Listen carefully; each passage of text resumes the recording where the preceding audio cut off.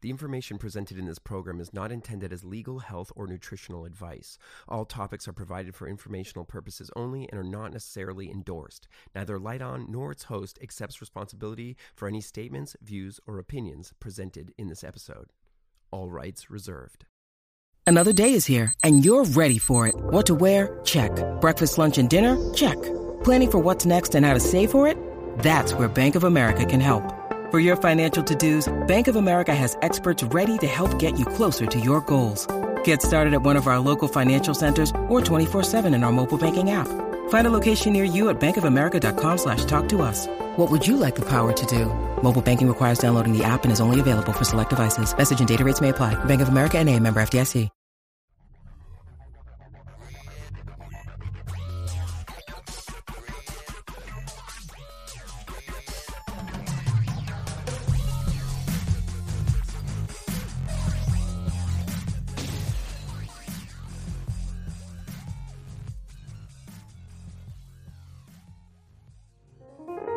Oh yeah, play us in, baby. I love it. Like, welcome to a Light On podcast.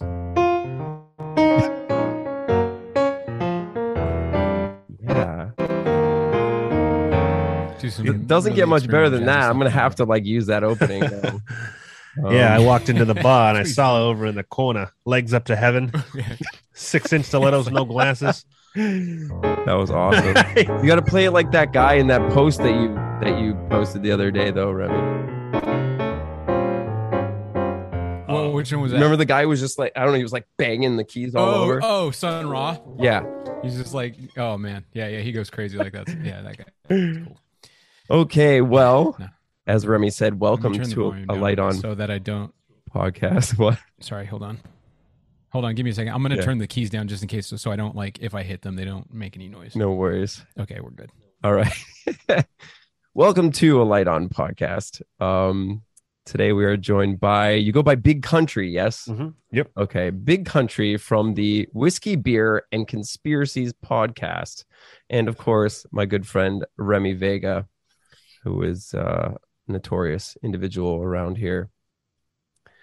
So, I was on your show several months back now. I don't even remember what it was, but we had a good chat. So I thought we'd have another chat. Absolutely, man. Thanks for having me on, and nice to meet you, Remy. Glad to be here and talk some sense into this world. Absolutely. I saw you. I saw you promoting. I think your maybe newest episode about. Was it about the murder of Chester Bennington? And I think Chris Cornell may have been included, but I'm not sure. Yeah, so that's actually a live episode that we're doing on the 17th. It'll be live on Rockfin and Twitch. And then the episode will drop on the main show if you don't watch it live on Friday. And we're going to be bringing in we kind of have an unofficial fourth host of the show. Noel Rodriguez. We call him Tank, like from The Matrix.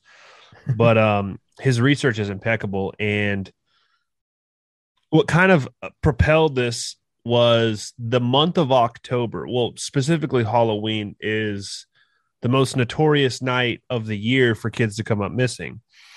And and then the second biggest year for human trafficking is the Super Bowl. And it just so happens the Super Bowl is in Arizona this year. So that was what kind of propelled this series of talking about child trafficking and getting the exposure out there. And if you know anything about Chester Bennington and Chris Cornell, they were working on a documentary together with Anthony Bourdain and Avicii and a couple other people. And they were going to supposedly, right, we could say that, expose some elites, politicians, people in Hollywood, the music industry. Wow. And so you guys know the rest. They're all whacked now, but yeah, I mean, I had only dipped my toe into that conspiracy. I maybe did a couple searches on it, and I was just like, oh, weird. But I never really looked into it. You never really know with the celebrities who die, because automatically people are like, well, he said stuff, and there's this conspiracy. So you never know what's true or not. But I remember there was some shady stuff. and the way in which they, quote unquote, hung themselves from a doorknob. I think both of them Yeah, were, both of them with a belt. yeah, which is symbolic of like you said something you weren't supposed to say. Yeah, it's I would say it's like a calling card. Okay. And Robin Williams, I think, was another one. Right. And what's interesting about that is I feel like these people that carry out these acts, the call them hitman or whatever, the Illuminati, the New World Order, lizard people, whatever.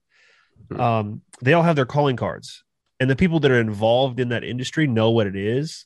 So when or not Anthony Bourdain, Chris Cornell, when he died, I think Chester knew because he saw he was hanged on a doorknob by a belt. Right. And there's all kinds of things that we'll get into when we do the episode, but it really deeply impacted him. And I think he knew his time was coming near. But he kind of said, fuck it, I'm going, or sorry if I can't curse on your show, sorry. No, you can absolutely say anything. Oh, okay. And he just kind of kept going through with it. And it's pretty scary, man, when you look at certain things like that and you start tying these things together that you're not going to hear from the media. And it's a dark path. Like these topics are not fun to go into. Yeah. Chris Cornell was big for me, man, because like I grew up on grunge and, Nirvana. Soundgarden was probably like Super Unknown was one of the first albums I ever purchased, like just ever picked up in a store. And I listened to that like on my way to school, before school. I mean, I loved that album. It was so good. So I was devastated when we lost that voice. I mean, that was like one of the best voices since Kurt Cobain, I think. Yeah, absolutely. And for sure, Courtney Love killed fucking Kurt Cobain. Oh yeah. I actually I wrote articles on that back when I was like publishing some articles here and there. It was kind of based on like all the documentaries. It was around that time that the new Soaked in Bleach one came out. And it ended up getting like the director and stuff ended up reposting it and stuff. But that like absolutely, I believe that there's some shady shit that went on. And Kurt, like if you know Courtney or like you've just kind of seen her character, no one would trust that bitch. Yeah. I mean, yeah. And the thing that did it for me was like she had a practice sheet of Kurt's writing.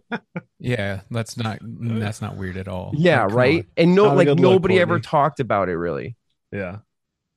Well, what's interesting too is if you look at some of these artists, and some of the music videos they've done, or even lyrics, you catch kind of some snippets in certain songs of stuff that they were trying to expose slowly, and for the people in the know. Like if you look at Hunger Strike, right?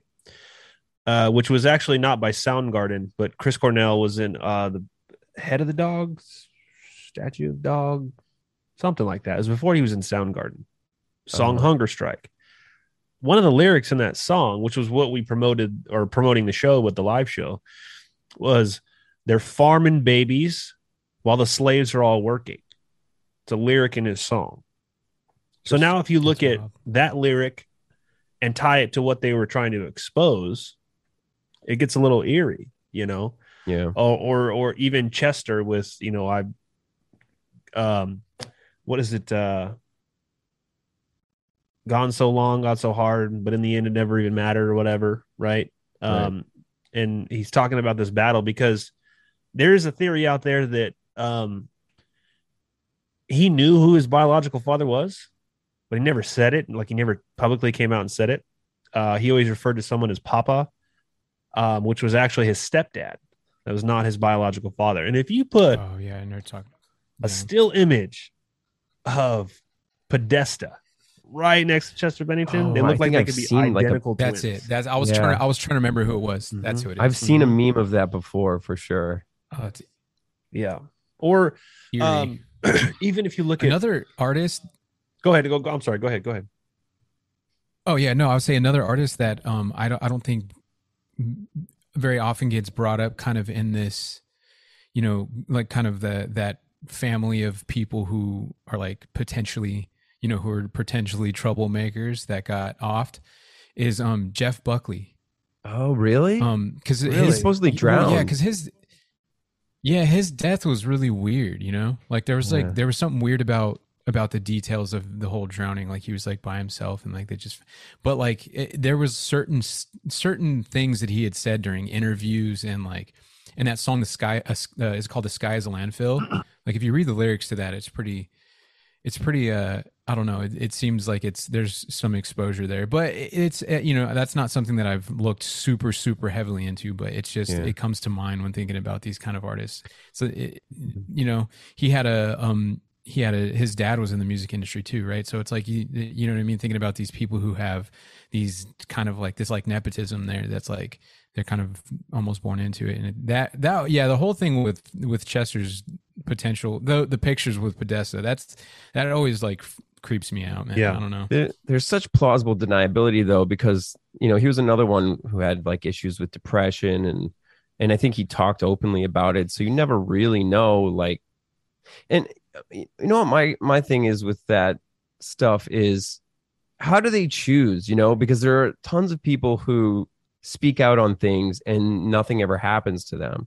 Mm-hmm. And you could argue maybe like, oh, well, they're controlled op or something. I don't know. But I think there's plenty of people who don't get killed. So it's like, who do they decide?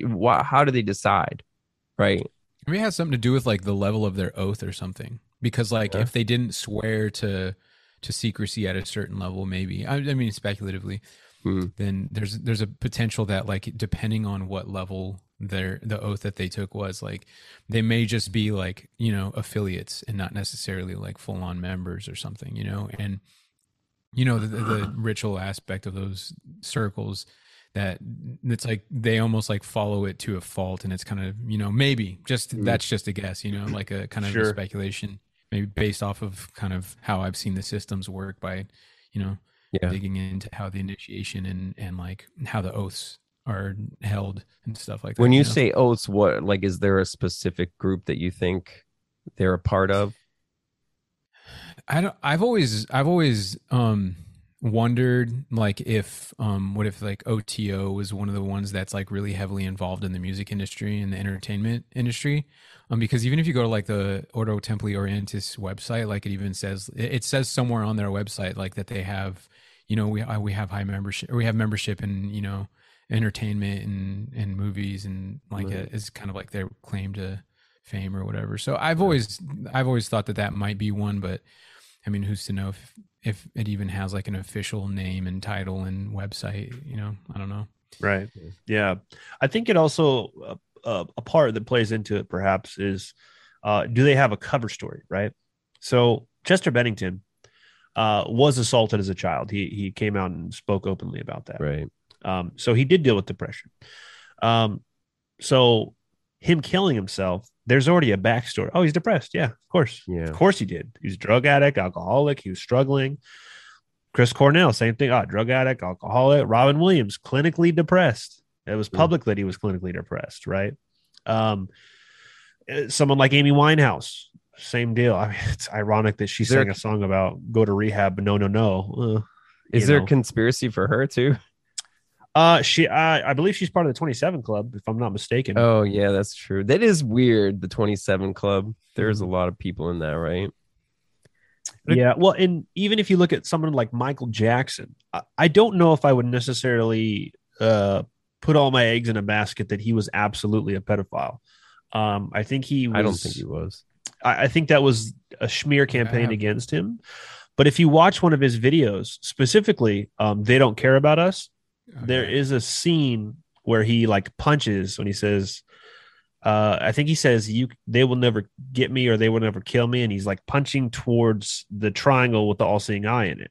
Mm-hmm. Oh, shit. And he was actually openly in a kind of a battle, so to speak, with Sony over the rights to his music and stuff. Right.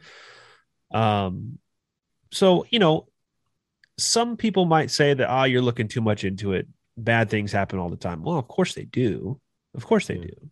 Right. But it's an odd amount of people that die the same way, die under the same mysterious circumstances, when they have a lot of people surrounding them saying that we never saw this coming. Because generally, when somebody harms themselves in a regular, Joe Schmo citizen, there's some signs that you can pick up on that people are aware of. I think it doesn't do it justice just to write it off as whatever the script is written for us.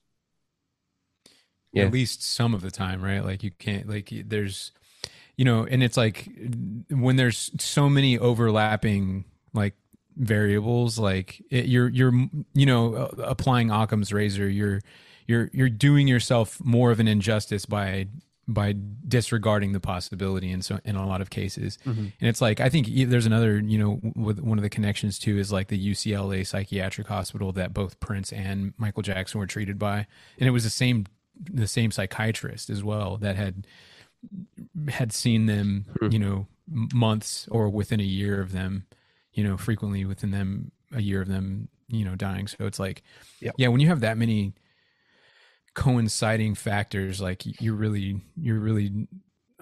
citing outside of Occam's razor. Occam's razor, the idea that like whatever requires the least assumptions is the one that's most likely true. The hypothesis that's most likely true. So I think that under those circumstances, when you're trying to analyze or at least come to some type of semblance of clarity around stuff like that, like just kind of do the math, when there's that many things. You know how I know Michael Jackson wasn't a pedophile is because they outed him as a pedophile in the media everywhere.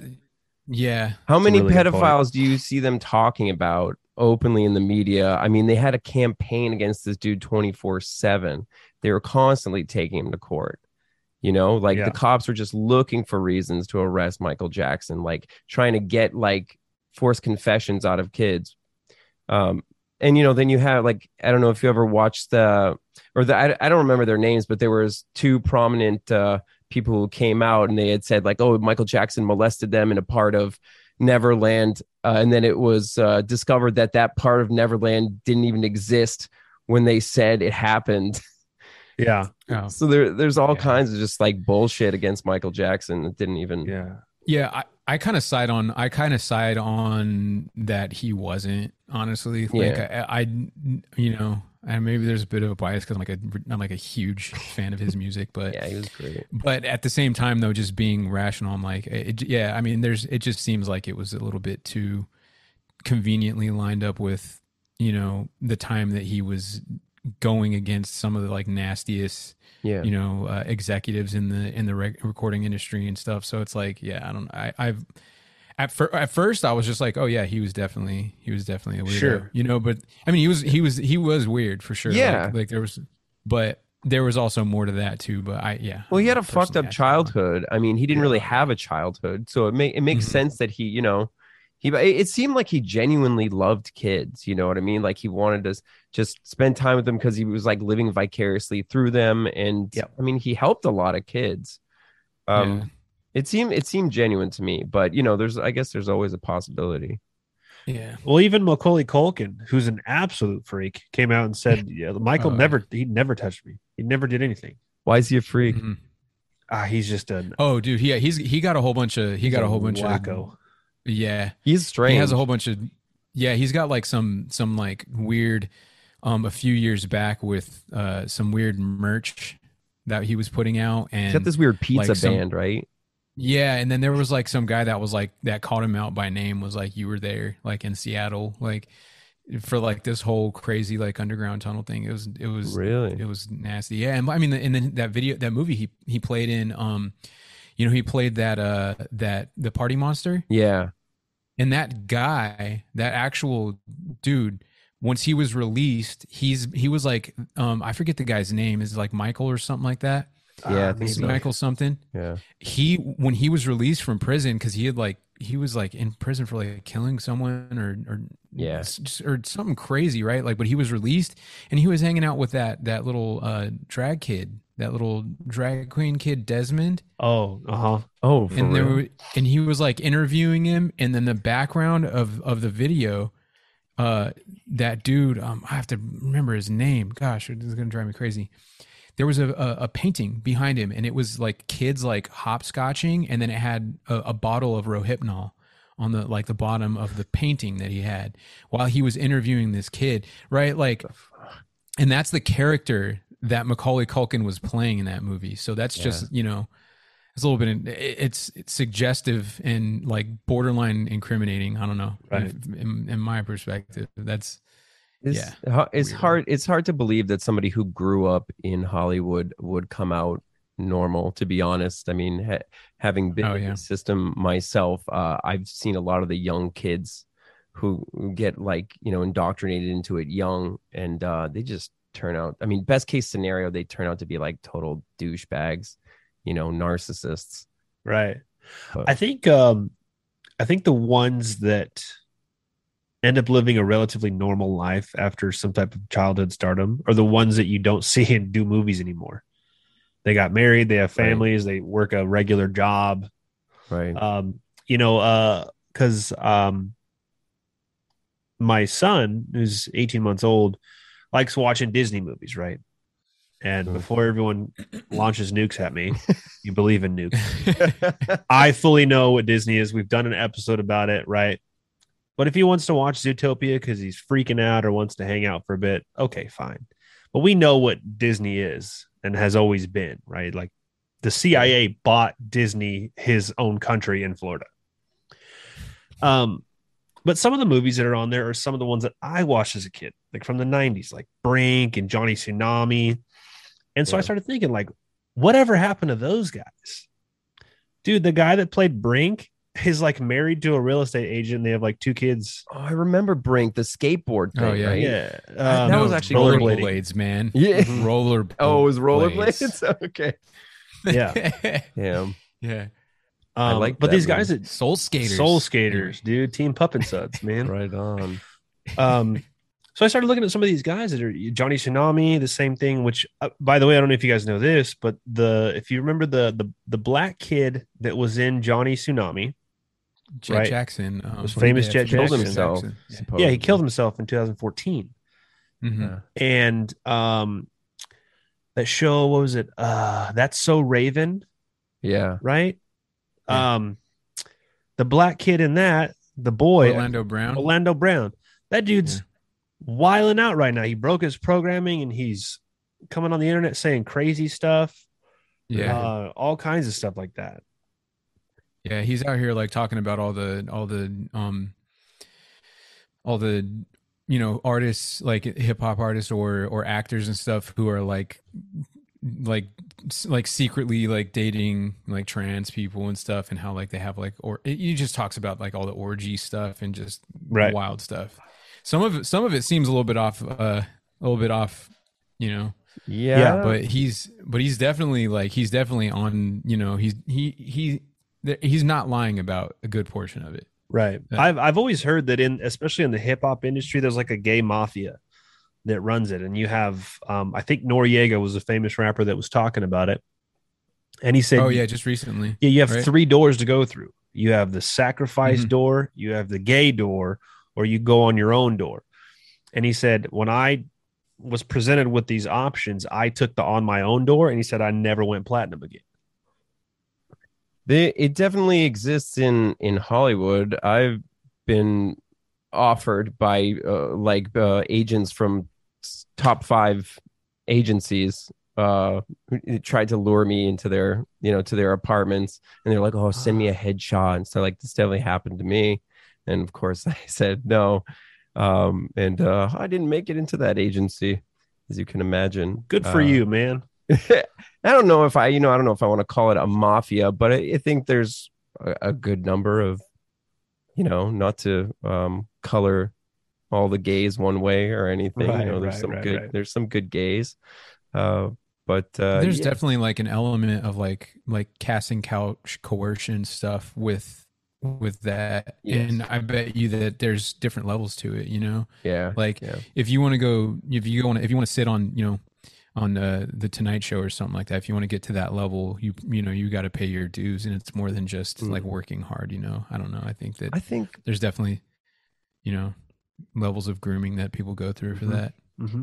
Yeah, I think it And you always hear depends. about it, even at like like you know what I mean, like even at relatively close to home levels with the entertainment industry. I mean, I have a friend who's involved in Hollywood. He does audio stuff, but he's like a real good dude. He's like one of my best friends, but like he's definitely like on the outskirts. He shows up with a mic and he mixes and stuff. But Yeah. even his involvement there, he seems to suggest that there's some like you see weird stuff going on that is definitely like like he's definitely like aware of a lot of what's happening. I think it's clicky, right? Like, and I think like Yeah. every sort of organization, there's this like, the top of the pyramid it are probably full of those people. But I don't necessarily like the notion that like everybody in Hollywood, like people say this, like every actor is like a Satanist, like every actor is involved in this. And like for the most part, I met a lot of normal people. I mean, it depends on what you call normal, but normal people in Hollywood, nice people in Hollywood. I know, my best friend's uncle is Oscar winning actor. One of those guys that you'd know by face, but like might not necessarily know his name. And he stays the hell out of like, he doesn't really like Hollywood shit, like parties, stuff like that. Tends to stay out of it. And I can't see him doing anything like that. So I think that you can make it and work your way up, right? And you're not necessarily like evil just for being in the industry, but there are definitely Right. like cliques and like there's Mhm. weird shit going on with opportunities if you choose to take them. It's probably like something along the lines of don't ask, don't tell. Mhm. You're Yeah. probably with presented this at like a party or something like that. Yeah. And then, you're told, hey, listen, if this is not your bag, it's cool, man. But, let's keep this on the need to know basis. And if you want to succeed in the industry, you don't say anything about it. Yeah. Yeah. Yeah, I think that's a possibility for sure. That's what it seems. I mean, that's what it seems like from the outside. Because I don't think that every single person that has their name on credits is automatically just like Raping Yeah. kids. yeah, like Yeah. Adrenochrome. I get, yeah, so I get comments like that on like my feeds or whatever all the time, though, and I'm just like, no, not everyone. You know what I mean? I mean, like, look at Robin Williams. Do you really yeah, think right. Robin Williams was like hooded in a circle, like, eating babies? No, like, I he was doubt like it. he was known as like one of the sweetest guys in Hollywood, and he was huge, so it's possible.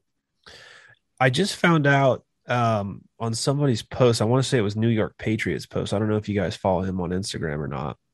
They posted a picture of fuck, dude. I was so upset, man, because usually when I get home from work, wife and kid are hanging out or whatever, and generally speaking, we don't let him watch a lot of TV. Yeah. Like usually ever. Of course, he gets to watch movies and stuff like that, but generally we put on Pandora. So we either listen to country music or we listen to 90s grunge. Nice. We kind of listen to a little bit of everything, but those are like Cranberries is probably one of my favorite bands of all time. Oh, hell yeah. And Smashing Pumpkins gets up there. Dude, Okay. Billy Corgan and the Smashing Pumpkins were just on Jimmy Fallon, and Billy Corgan has a Freemason's pin on his lapel on his jacket. And I was like, Oh. no, not you, Billy. Oh yeah, big Bastard. time. You should have seen some of his some. There was some concert footage that I think TruthStream Media might have done something on it. I think that's who it was. It was wild. Yeah, it was like highly hyper ritualistic, I like didn't know about that. unmistakable. And he was like the creative director for most of it, from what I understand. And so it wasn't just like, oh, hey, do this thing. It was like Right. he was like, oh yeah, we're gonna show you some. He was doing his performance, his ritual. Right. Tom Right.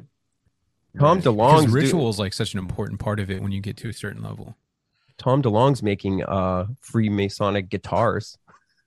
Have you kept up with that guy? Oh yeah, Yeah. Which sucks, man, because I love a Blink, little man. bit. I was born and Me raised in too. California, and if you're from California and you don't like Blink, it's like sacrilegious almost. Yeah.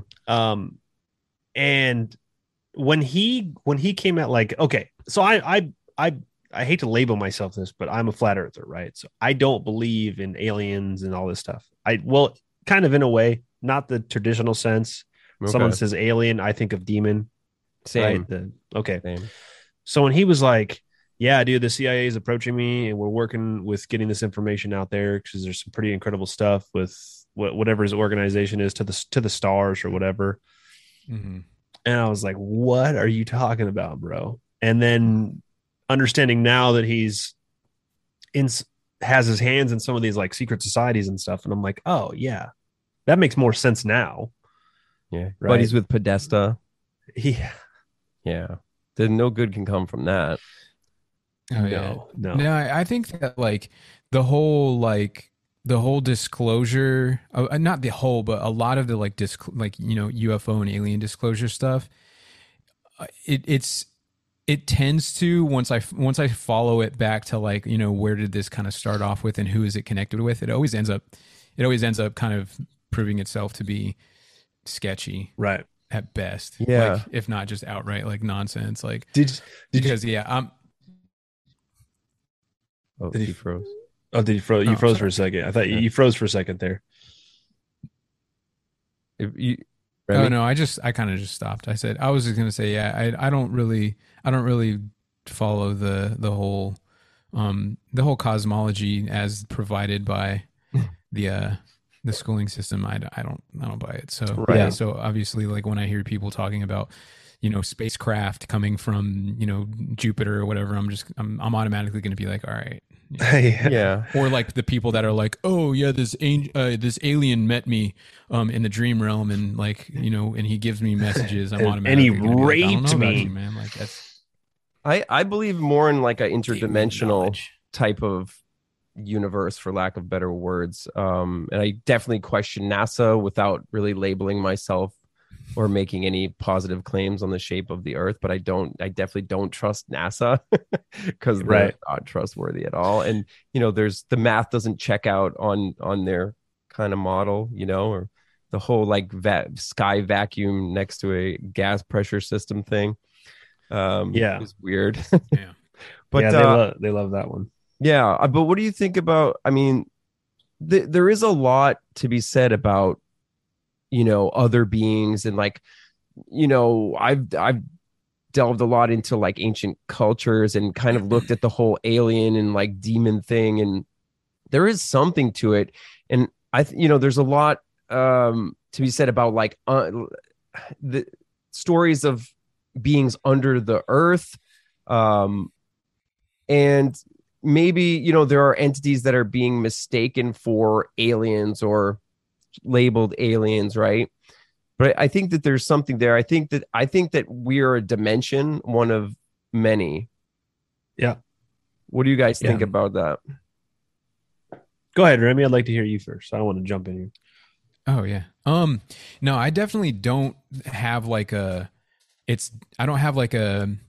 proposed like perfect, obviously a perfect model for what it is, but I think that there's definitely something to the idea that there are other, whether it's like that they're on further parts like that are habitable, zone goes further than what we're allowed to travel from, and we're kind of kept sort of in a sense quarantined here, and that potentially that like there are other lands outside of where this like where we're centered or wherever we are. Yeah. And that those are probably that certain people have had contact with certain groups that perhaps have guided how things go here. I think that they're like the potential of like a subterranean, a subterranean species of some type of, humanoid, or I think that there's something to that. I think there's too much in the ancient past, like that just,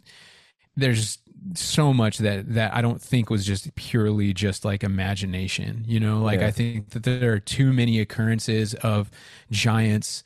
There are too many occurrences of chimeras, there are too many occurrences of catastrophic events that like wiped out,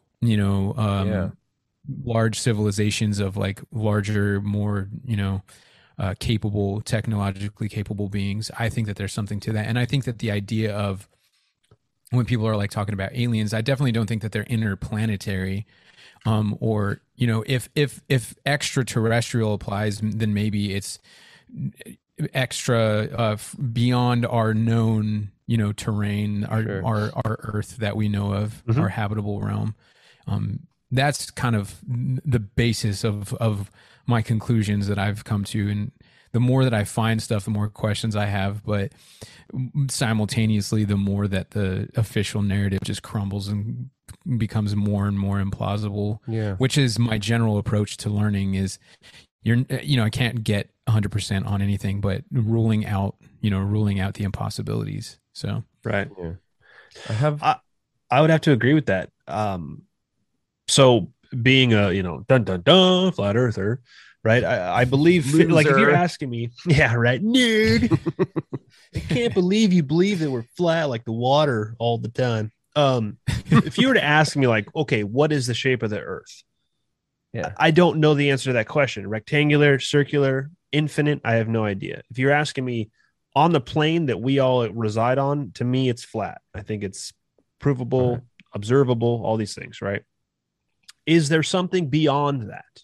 Absolutely. I think it's a definite possibility. I think there's a lot of evidence to it. I think we've been told in numerous ways that there is.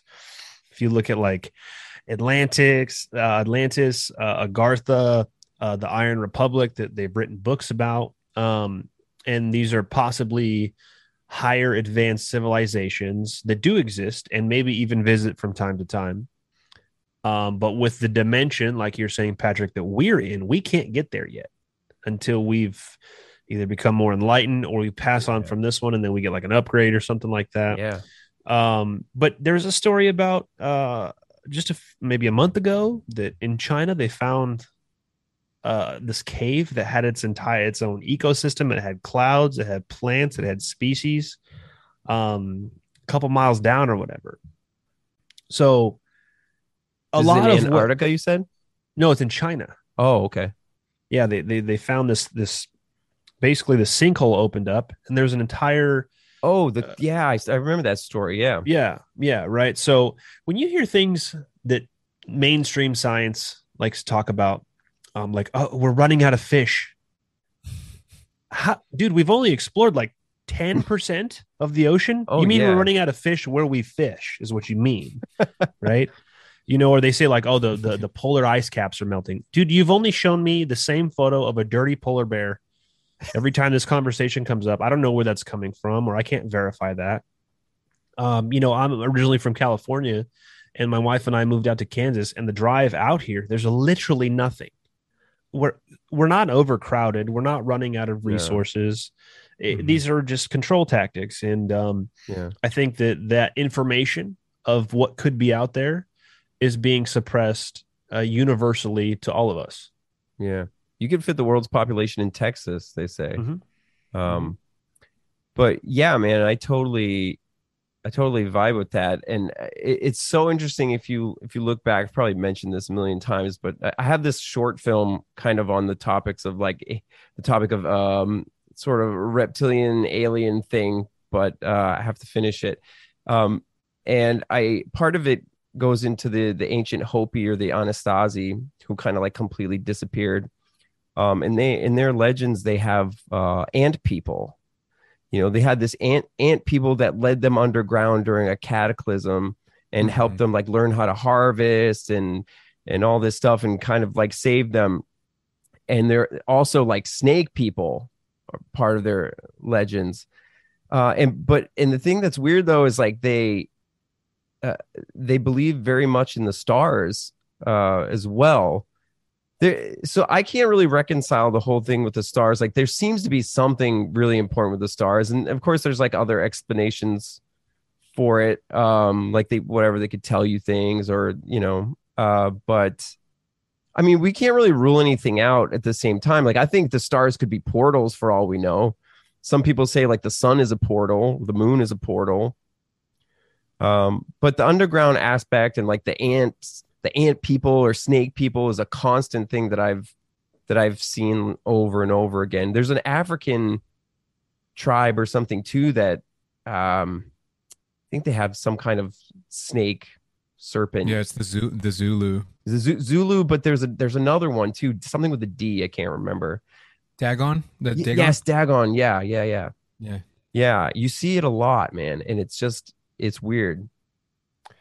I gotta show Yeah, you the thing that's guys. crazy about that Hopi one too is that like that's actually one of their like coming of age rituals is they take the kids and they built like they like dig like a huge cave and it's like Yes.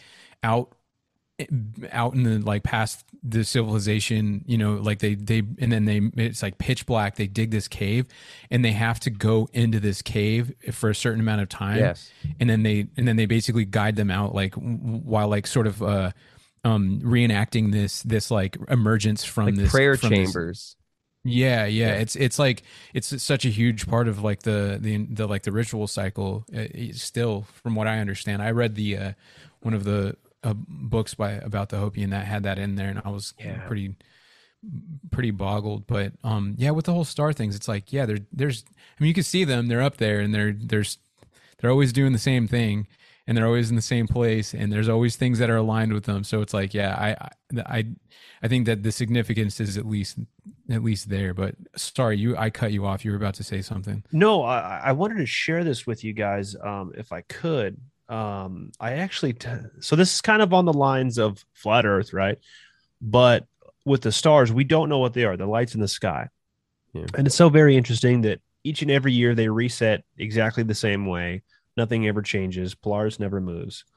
But I took this picture today while I was at work, and let me see. Where's the screen? Oh, you got the. Well, Can you allow me to yeah, yeah, share real yeah. I'll quick? turn it on. Sorry. I got two photos I wanted to show you guys. Yeah. So it's kind of along the same lines of, not trusting NASA, even if you don't believe in the flat Earth necessarily or whatever. Not trusting NASA is probably not the worst idea you could ever have, right? Yeah, at least start there, right? Right. Yeah.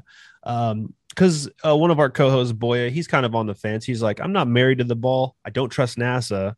And we were kind of all laughing together when that fucking video came out of them smashing into that asteroid or Oh whatever. my God. Yeah. I was like, It's I think ridiculous. this is from Star Fox. I'm fairly certain. I've played this game before. So stupid. Yeah, Yeah. it was really So bad. bad. It's so bad. So can you guys see that okay? Yeah. Okay. Oh yeah.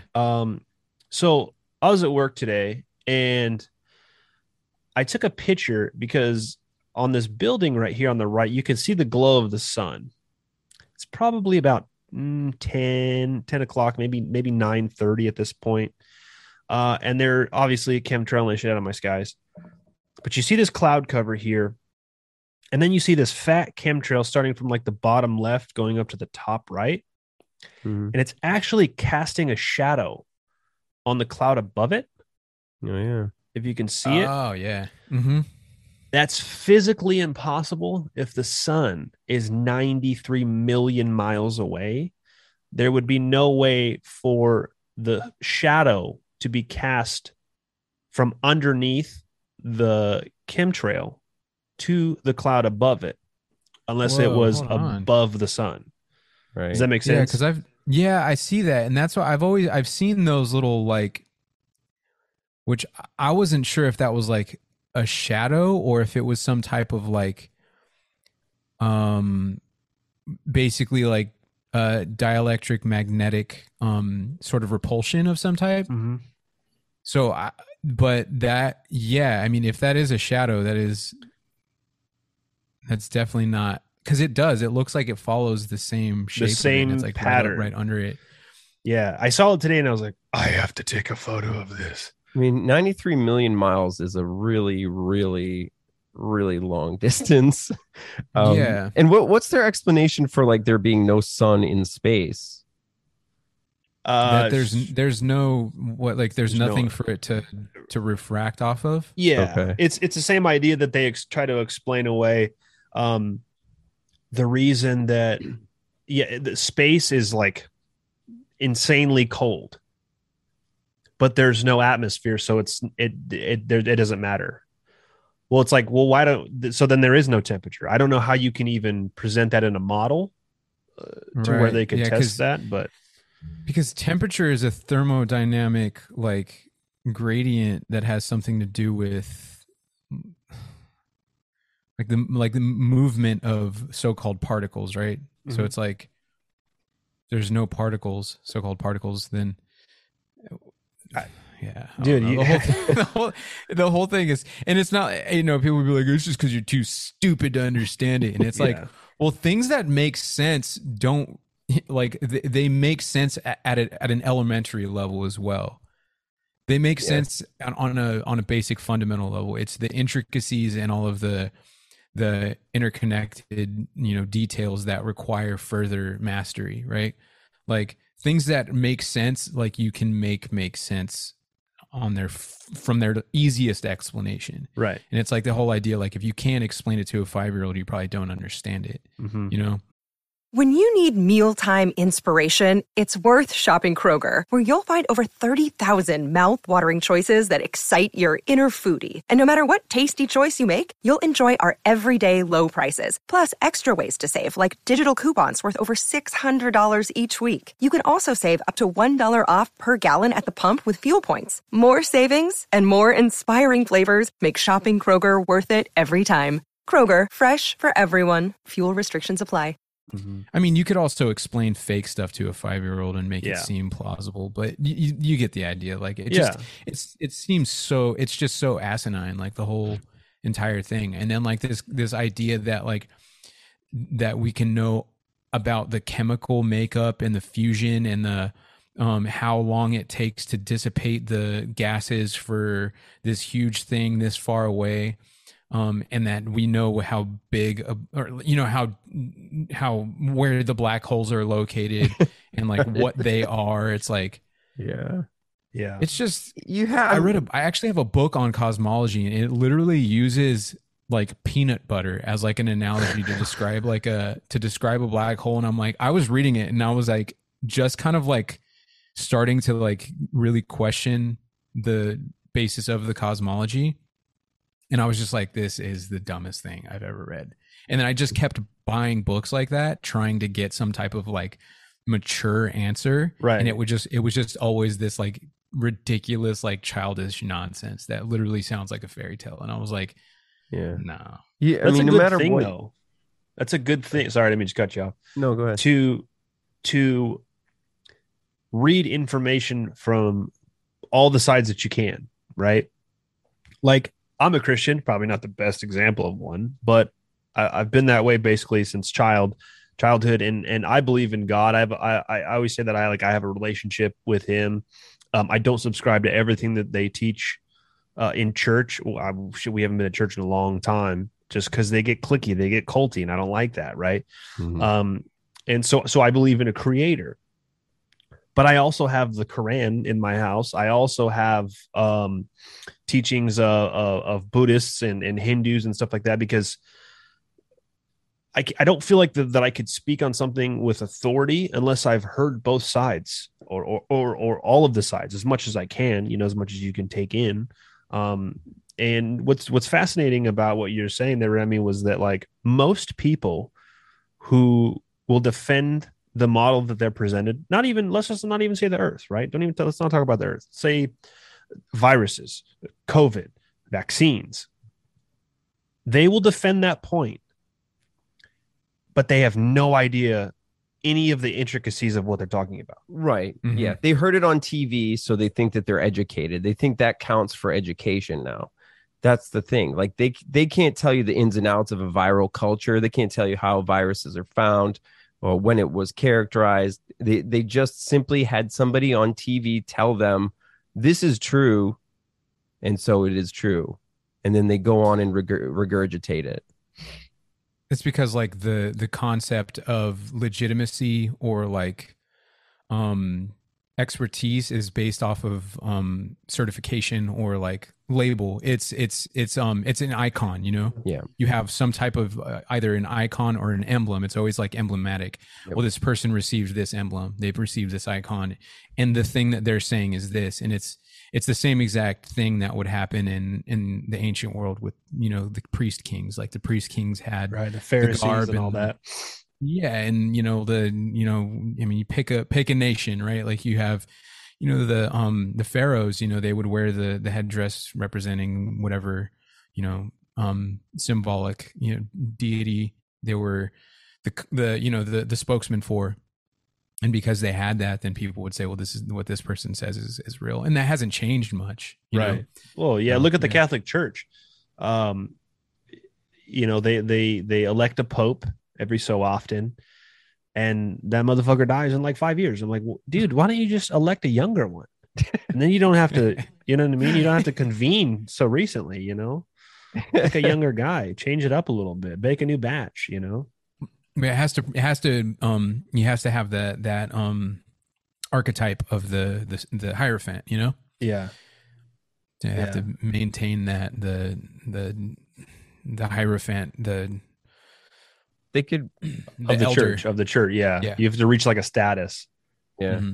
They could just have a CGI Pope. I mean, for sure. Some people think that he has been CGI, right? You never know, man. The truth is stranger than fiction, man. Yeah. I just recently noticed that everything, like, in my opinion, probably very biased, right? 90s was like the last great decade. Everything from the 90s to me was dope because everything was new. Yeah. I saw the switch from analog to digital. I existed in both worlds for a period of time. And to see this next generation that's coming up, that if the internet shut off, like, people would lose their mind. Like, OnlyFans are drying up, like kids can't, go on Twitter and talk about whatever. But I'm starting to see these trends come back. Like from the 90s, they're Masters of the Universe toys in stores and G.I. Joe's, mom jeans from the 90s. Super hot, by the way. Like this. And we were talking about it when we did the episode about the Mandela effect. And I was like, dude, if I ever turn on the radio and it's like, check out this new hit single by Nirvana. And it's like, bow, bow, bow, I was like, oh, dude, what fucking year is it? We're screwed now. Like, obviously we're trapped in some kind of parallel dimension where I would love that dimension. It would be dope. Just leave me there. Yeah. Don't, whatever you guys reset the next one to, just leave me where I'm at. It sounds like we're probably the same age, man. I'm not going to ask you to out yourself, but I'm 30. Yeah. I'm 33. Big Illuminati year for me. So I'm 33 as well. Hell yeah. But I'm a jazz Illuminati head, so. Confirmed. We teamed up. We teamed up. I'm gonna. He's on to us. This is gonna be a good episode, man. Yeah. Put that white power sign down. What are you doing? You guys are fucked. I'm never doing that with my hands. Yeah, I just got screenshot for. Yeah. Oh, I shouldn't have done it. Yeah, well, you're not big enough until somebody calls you Illuminati. So. It's true. I'm waiting for the day I get called a shill. I wanted to bring this to you guys' attention too, because we've been asked a lot about on our show. I've heard this spoken about with people in our age group, our generation, that don't want to have kids, and especially the generation after us, right? They're like, oh, I'm not having kids. Like, why would I bring kids into this world? I'm like, well, because the next generation can make change, right? But that comes down to the individuals themselves and what you install in your children. Like, being a father is like the greatest thing that's ever happened to me. And I kind of caught a lot of chaff at first when we originally presented this idea to our family. And it's nothing off like the beaten cuff that you would think. Like, my son will be homeschooled. They're cool with that. My son is not vaccinated at all. They're all good with that, right? We eat a pretty strict diet, non-GMO, gluten-free, organic, all this stuff.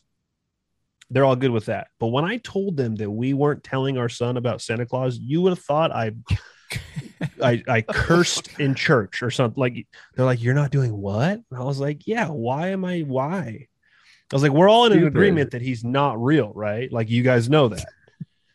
And it's this weird idea, and I think maybe Sam was talking about it or somebody. It's like, and it is true, it's like the first conspiracy we teach our kids. It's like you're teaching your kid it's okay to be lied to. Therefore, it's okay to lie sometimes, not all the time, but sometimes. And I'm like, I want my son to know, like, yeah, he's going to know about the story. Just like he has a ton of dinosaurs. I don't believe the dinosaurs ever existed, right? But I'll play dinosaurs with them because they're fun, But things that you wouldn't think are that big a deal, make a big deal to some people who are not, I don't know the right word to say, maybe as open-minded as I didn't used to be at one point in my life. Thank you, 9/11, I guess. But Right. 9/11, the great gateway for all conspiracy theorists. yeah. Really. Yeah. Because you're the same age as me. You were actually like cognizant of the world at the time. Yeah. At least relatively. Yeah. Because we were like 12 or something like that. 12, right? depending on your birthday. Yeah, you're 12. Yeah. I was 12, I think. I'm older than both of you guys, so I lived it. I definitely lived it. It was weird. It's so weird to me that people didn't experience that. I mean, they must be so disconnected from so many things, not having gone through that. Yeah. But the Santa Claus thing, to go back to what you were saying, like I don't understand that either. Like, why teach your kids lies just to disappoint them later? Guess what, fucker? None of it was true. Go cry in your room. It was me the whole time. Like that's definitely not. Yeah, that's not a good way to start, man. You're right. Yeah. I never really thought about that, but I stayed awake when I was a kid. I stayed awake just to see, like, tried to catch that motherfucker. Me too. Yeah. Yeah, because that's the type of person I am and have always I'm like, prove it. Yeah. And I saw my parents and I was like, okay. Patrick was like 5. He was like, support your claim. Yeah, that's right.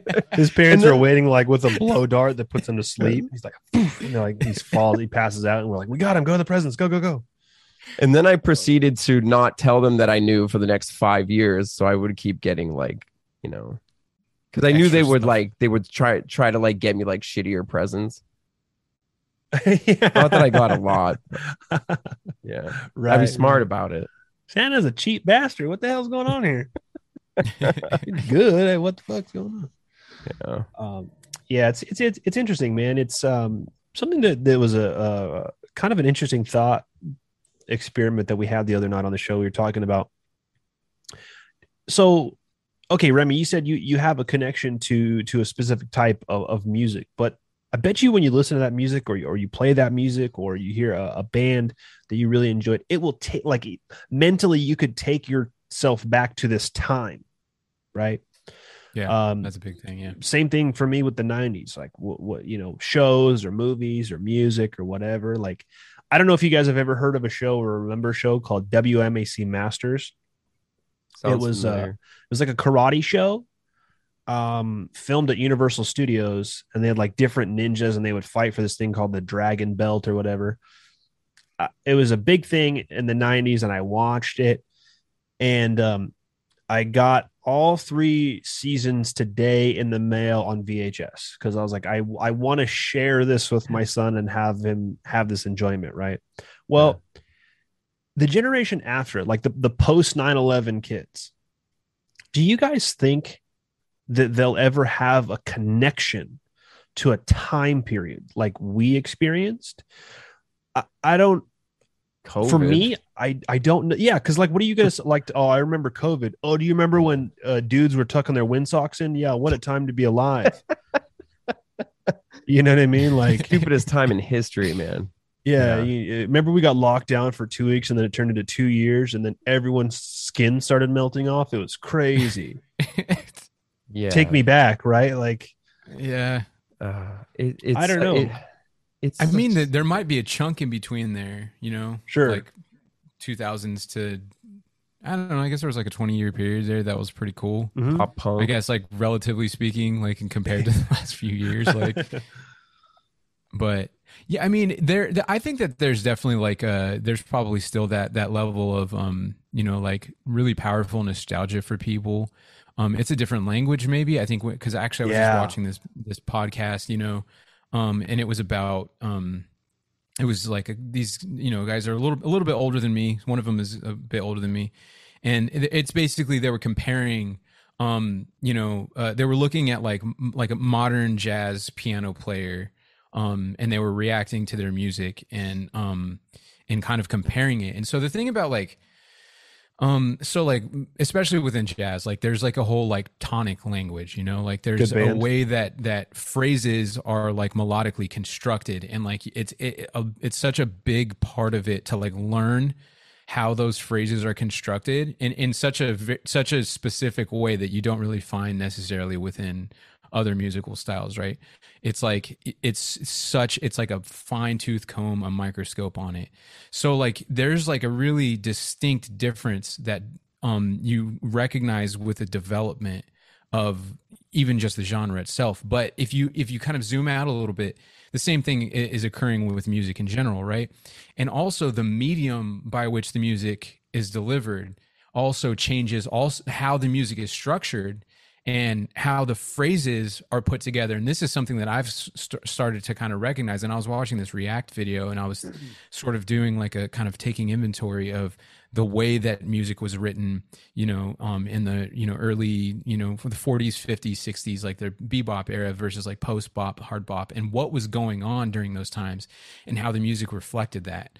And it's a different language, right? And so I was saying in general, you'll have a whole different palette of experience to draw from that's going to sort of, latch you onto that nostalgia. So I think it's a matter of the kind of the ability to intersect with and like transcend some of those generational changes. I think it's probably just as strong, but I think that the quality of and the sort of the nature of how society structured, it keeps changing. It's cyclical to a certain degree, but I think that there's certain things that are lost, certain things that are gained, and I think that just possibly somebody from the old world, us, seeing how things are happening, and because the exponential change is so much quicker from year to year, from 5 years to 1 year to, you know what I mean? It just gets a bigger and bigger of a change that even sometimes I think that maybe, smaller age groups can relate less to even, people who are just a little bit younger than, whereas like people, 5-10 years older than me, I can like really latch on. I mean, I play in a group with like these like, 60, 70-year-old guys sometimes. Right. And, because we have a common tradition of our musical interest as far as like jazz and soul and R&B and stuff that we all play. But I do think that nostalgia is going to be it just gets more and more tinged, maybe, I think, with more and more I don't know, maybe this is just super pessimistic, but I think I think maybe kind of what you're sort of noting and explaining is that it does seem to get a little bit darker as things progress, but right. Yeah.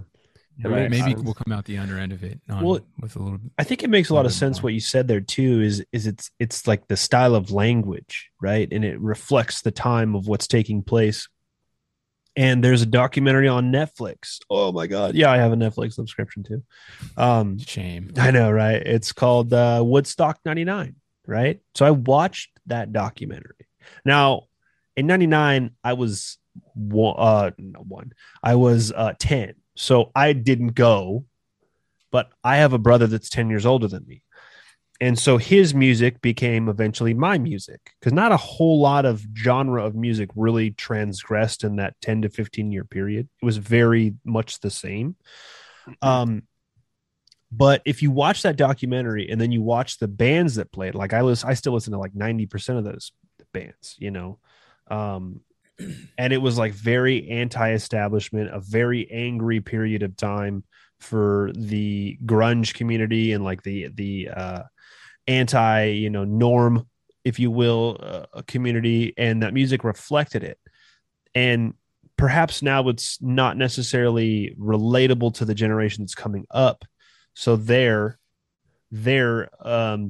prominent music groups, trends, shows are not relatable necessarily as much to us because we're speaking a different language. Well, I think that's always the case, right? I mean, Right, that's yeah. normal to a certain extent, right? The older generation always hates what the younger generation is doing for the most part. But I gotta say that like it's got to be worse this time because the auto-tuned bullshit that I hear coming out of kids, like, whatever they're playing music on, is just, I mean, it's just so trash, dude. Like, there's no talent involved in like 90% of the music that's in like the mainstream right now. I don't know how they listen to it and think that they're good, and then they like talk shit about people like Tupac and Biggie and the people who actually had some talent. It's so bizarre. I mean, we're headed into a really bizarre time as far as like music, and I mean so many things. Yeah, I think. Oh, sorry. Go ahead. Sorry. Go ahead, Remy. No, I was just quick little tidbit. I think that there's like kind of like there's a balance with convenience. Like sometimes things that are made to make things more convenient can simply make it more convenient and not really do the rest of the work for you. I think our technology reflects like our inhumanity at this point, I think on a grand scale. So like we're reaching this point where our technology is doing a lot of the stuff for us instead of helping us, Yeah. I think that we're kind of on that, like we've sort of breached that threshold of just using technology as just like a tool, and it's kind of becoming a little bit more of a crutch now. I think that's shown in the music, that's shown in like our daily lives, like with GPS and like everything kind of. Absolutely. Dude, so go ahead. Sorry, I was just gonna say that what's interesting though is there's certain genres of music that I listen to, right? And I kind of all over the place. There's nothing that I really don't like except for the new stuff, right? And of course, my all-time favorites are from my era, from my generation. But my parents are a little bit older, so they grew up in the late 60s, early 70s. But I can still listen to their music and enjoy it. Yeah. Especially now that I'm a little bit older, I appreciate it more. But I don't know if this generation will get that, because it's so, like you said, Remy, like this, the technology is doing it for us. We're like that movie WALL-E. Like we're going to become like these fat fucks that are like in floating chairs. You're watching a lot of Disney, my guy.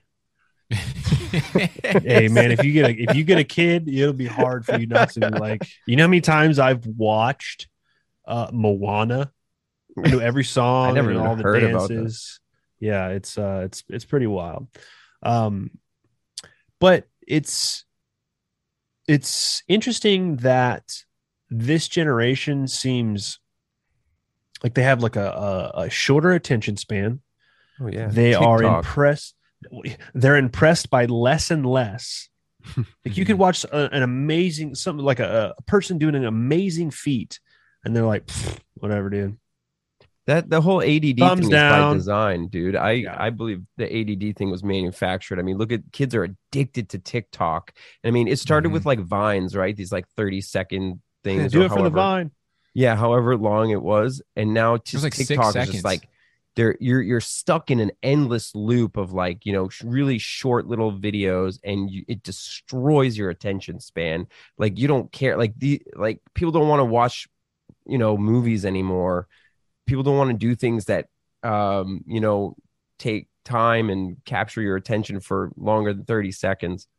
And that's to manufacture a generation of stupid attention deficit people who don't care, and that's what we're seeing. It's because it's such an easy avenue to appeal to hedonism. Like it's very easy. If it doesn't feel good right now, I'm just going to go to the next one, right? Yeah.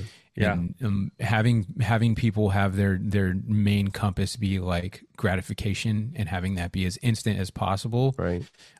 Definitely serves that role. And that was actually one of the things that I realized about, even so, there are some musicians who are right now doing incredible, like crazy stuff, and they're not just letting the computers doing it for them, right? So there's like this weird, like it's kind of like one extreme or the other. And I mean, of course there are always those examples of there's either the super lazy, the DJ that just pushes play, and then like he has a whole crowd of people going crazy, and it's like a thing that someone else made that he just pushed play, and I could for sure do that job. Yeah. And then you have these people who are like hyper focused, like incredible, just like they're almost, and it's really, it's weird because it's like they're almost like they're machines, like how good they are. But there's this weird thing where like the thing that unites them is that it's sort of like the product of you know, the Instagram, TikTok, you know, algorithm world. And this is kind of going back to, again, like that podcast I was talking about earlier.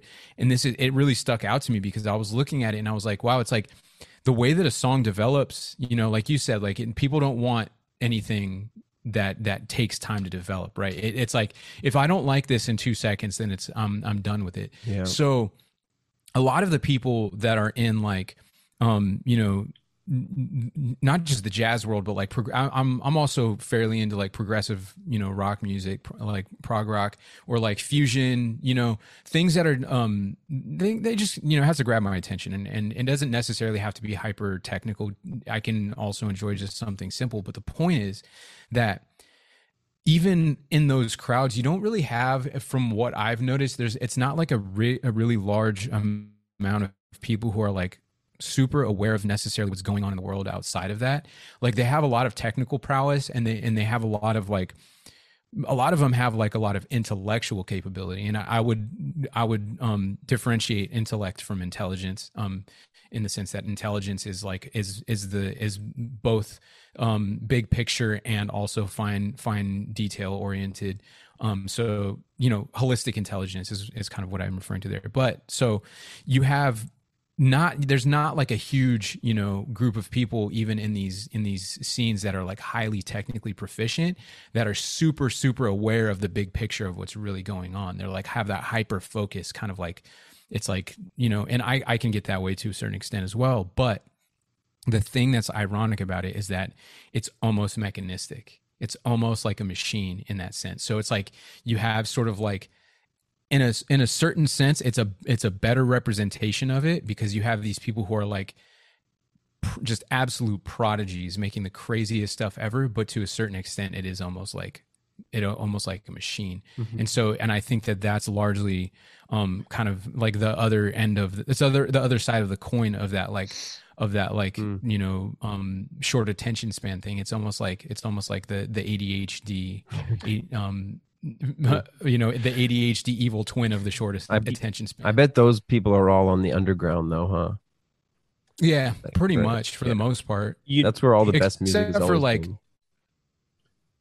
yeah, except for like, there's a group that just got signed by Anderson .Paak that's like fairly well known, and it's like a jazz group, and it's they're incredibly like proficient musicians. They're called JD Beck and Domi, and like that was what the podcasting was about. But it's just I don't know, I've been living in that world a little bit more so lately. Yeah. But I always kind of have this vantage point of like, it's you know, like how you had mentioned the like the protest music of the 90s was really, it was a lot more, there was a lot more like fire in it, you know? Hell yeah, dude. Yeah. And I was listening to like Pennywise when I was a kid, dude. Right. Yeah. I was listening to like very abrasive punk rock music that was truly like anarchistic. Bad you know? Religion. Like, Black Flag. You know, and a lot of those groups kind of have devolved into like this like partisan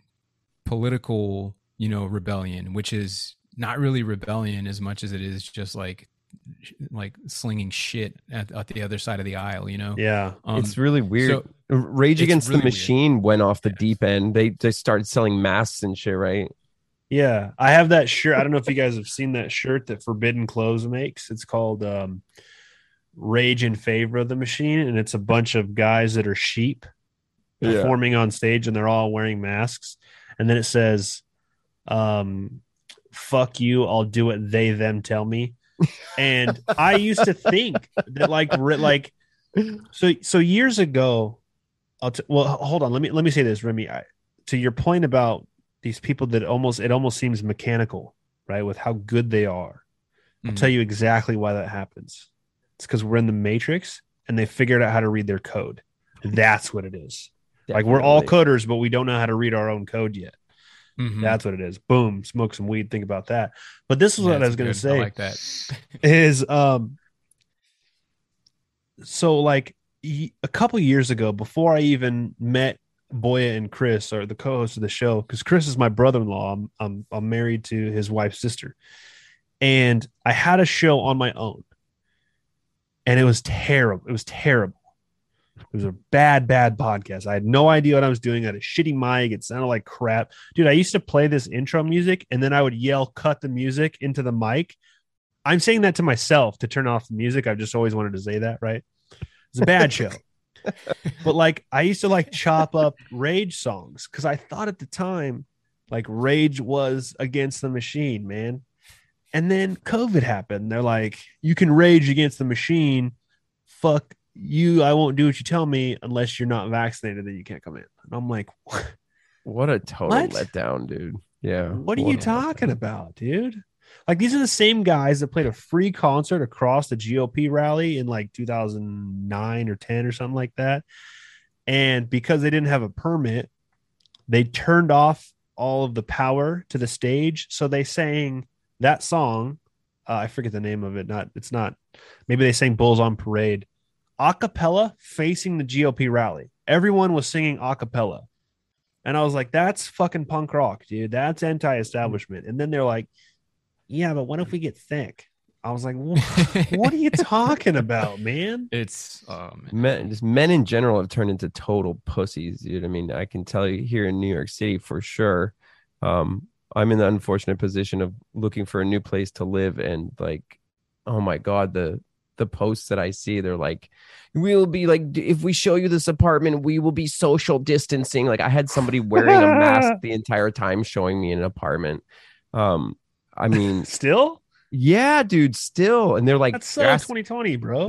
They're telling people to be vaccinated, to live certain places, which is not even legal.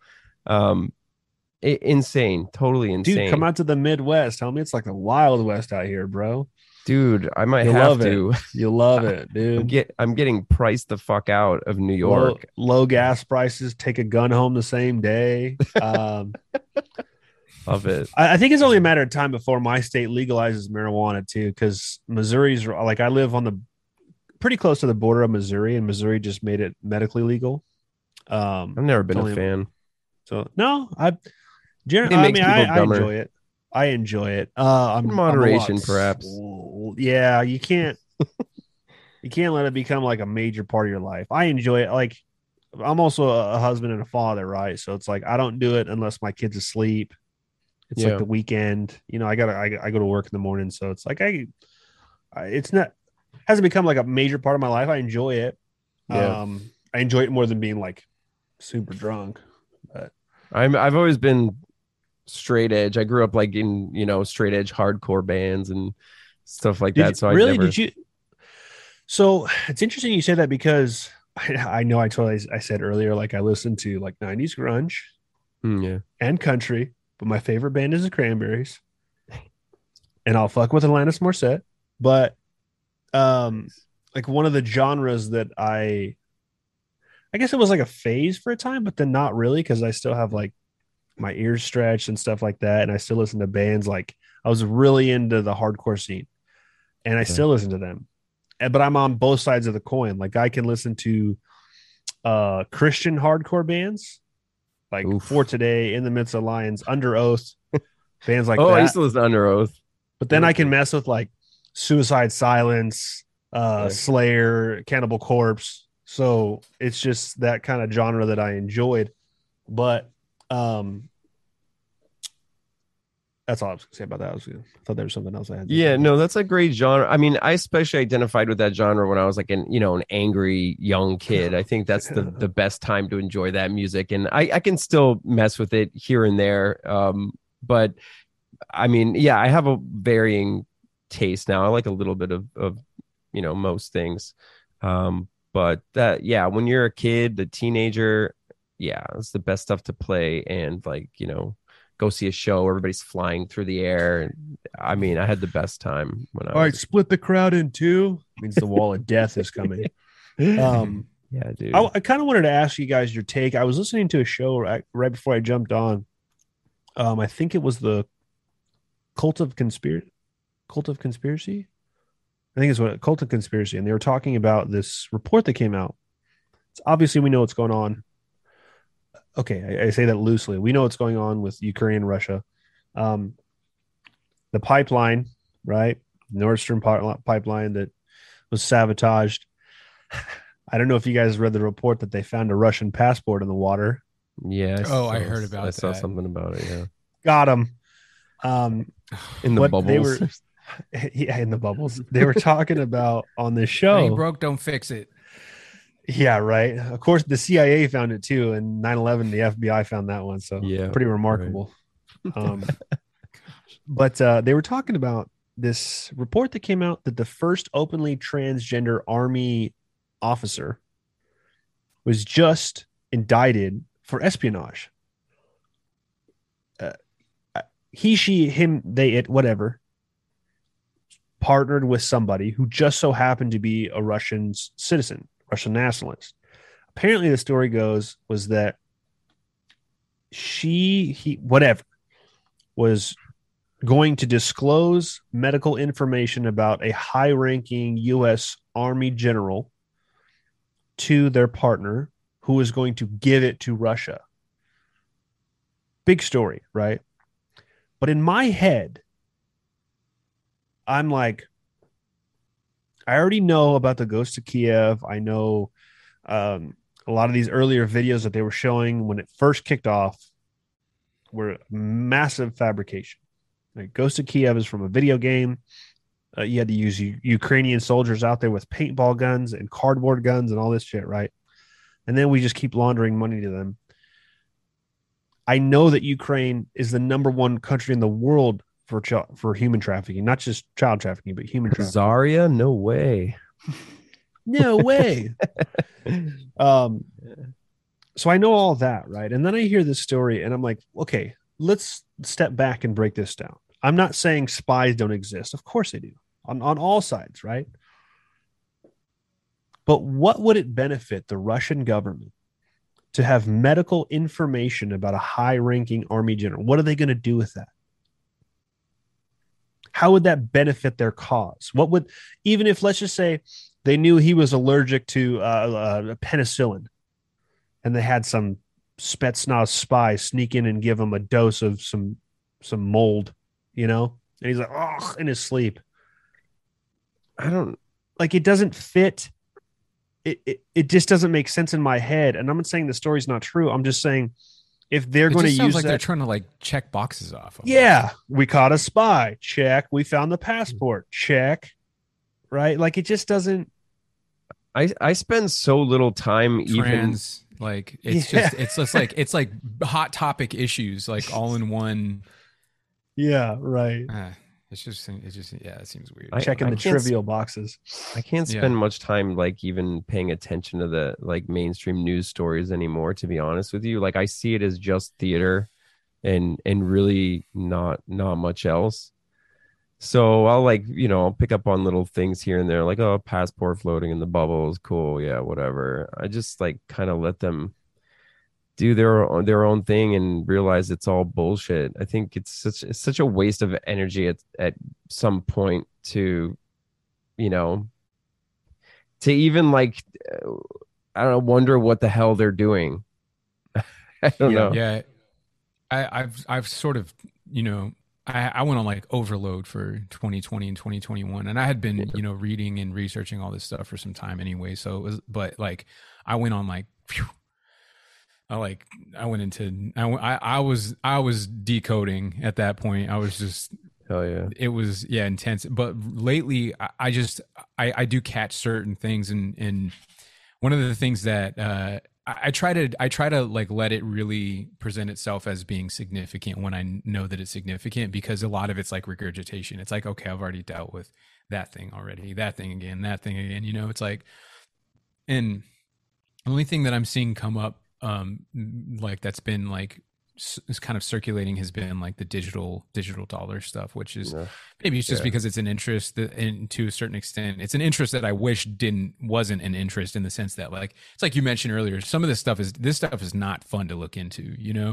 A lot of this stuff is like it's like torturous to look into it. I think to a certain extent you know, you're better off for looking at it and knowing that it's there, though. You know, I've always felt that way. It's like it's better to, you know, it's like I can never find this quote. I don't know who said it. I have to find it.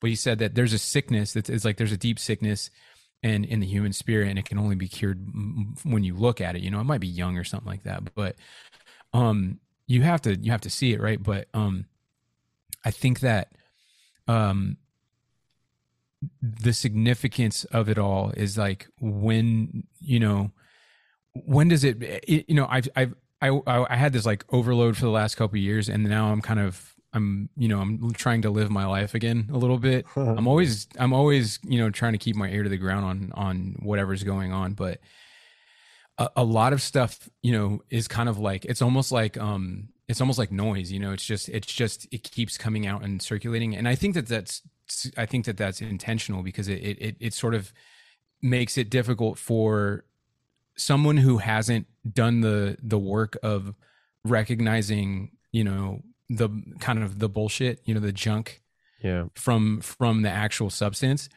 that it makes it easier to keep drowning in it. But I you know, especially when you hear stories like that, it's like, oh, there you go, there's some more of it. But but at the same time, it's significant.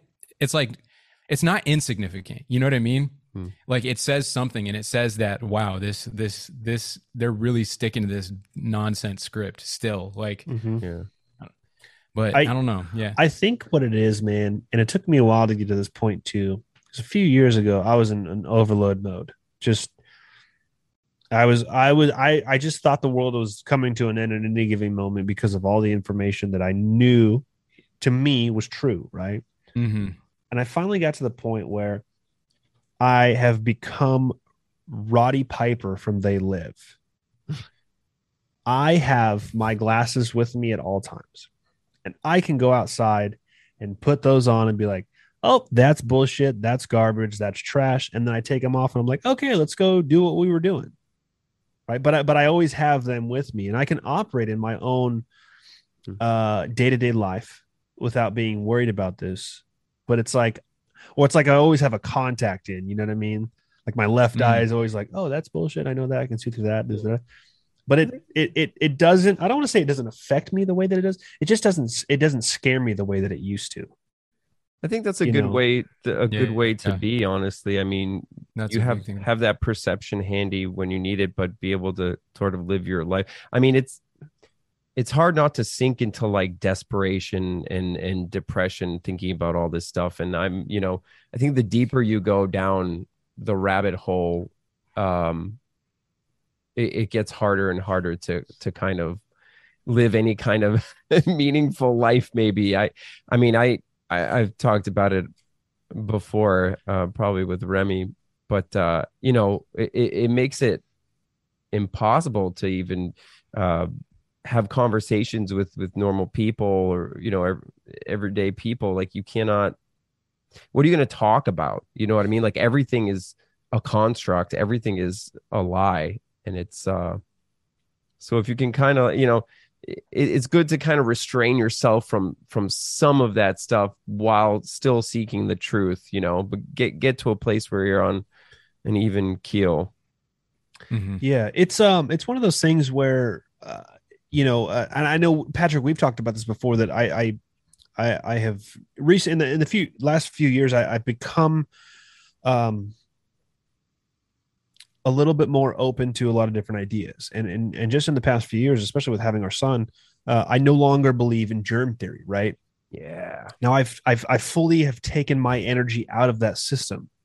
So this might sound gross to most people. I fucking barely wash my hands. Of course I shower and I wipe my ass. I do all that stuff. It's like I barely wash my hands. Of course before preparing dinner, after handling raw meat, stuff like that. Sure. Bathroom. Yeah, sure. Yeah. It just doesn't bother me anymore. And we pass that through to our son, like he's non-vaccinated, thriving young man. So, but when we get around family, they always tell us I was sick last week. And we're like, we don't care. And we've had this conversation numerous times. So it's part of that, what you're saying, like, what do we talk about? Yeah. Well, we can let them know. but it becomes a little bit more difficult when we constantly have to remind the same people in our circles that we're like, Yeah. you don't have to tell me when I don't care if you're sick right now, dude. It's cool. It's Like, the discrepancy is hard to deal with. Like the way I look at it is like everybody is in a box, right? You start off in a really small box and you get used to the four walls of that box until you realize that there's another box outside of that box. And then you get used to the four walls of that box and realize that there's, until you get to the point, hopefully, where you realize that you're in a shit ton of boxes and they really don't end. But then it's tough dealing with the discrepancy of the people who are still in box number 2 or box number 3, or what have you. And then you have to like, oh, I got to deal with these motherfuckers. Like they still believe in germ theory and like, so it's a difficult thing to continue attaining knowledge and seeking the truth. And when other people are not there with you. And so the world quickly becomes like a very difficult place to live in. mm-hmm. Right? Yeah, it could get a little bit isolating. I mean, luckily for me, like my girlfriend, she's on the same like, page as me on like the vast majority of like she's on the Nebuchadnezzar everything with you, dude, is what it is. Yeah, we're out here. Yeah, we're out here breathing real air. But which is really great because I don't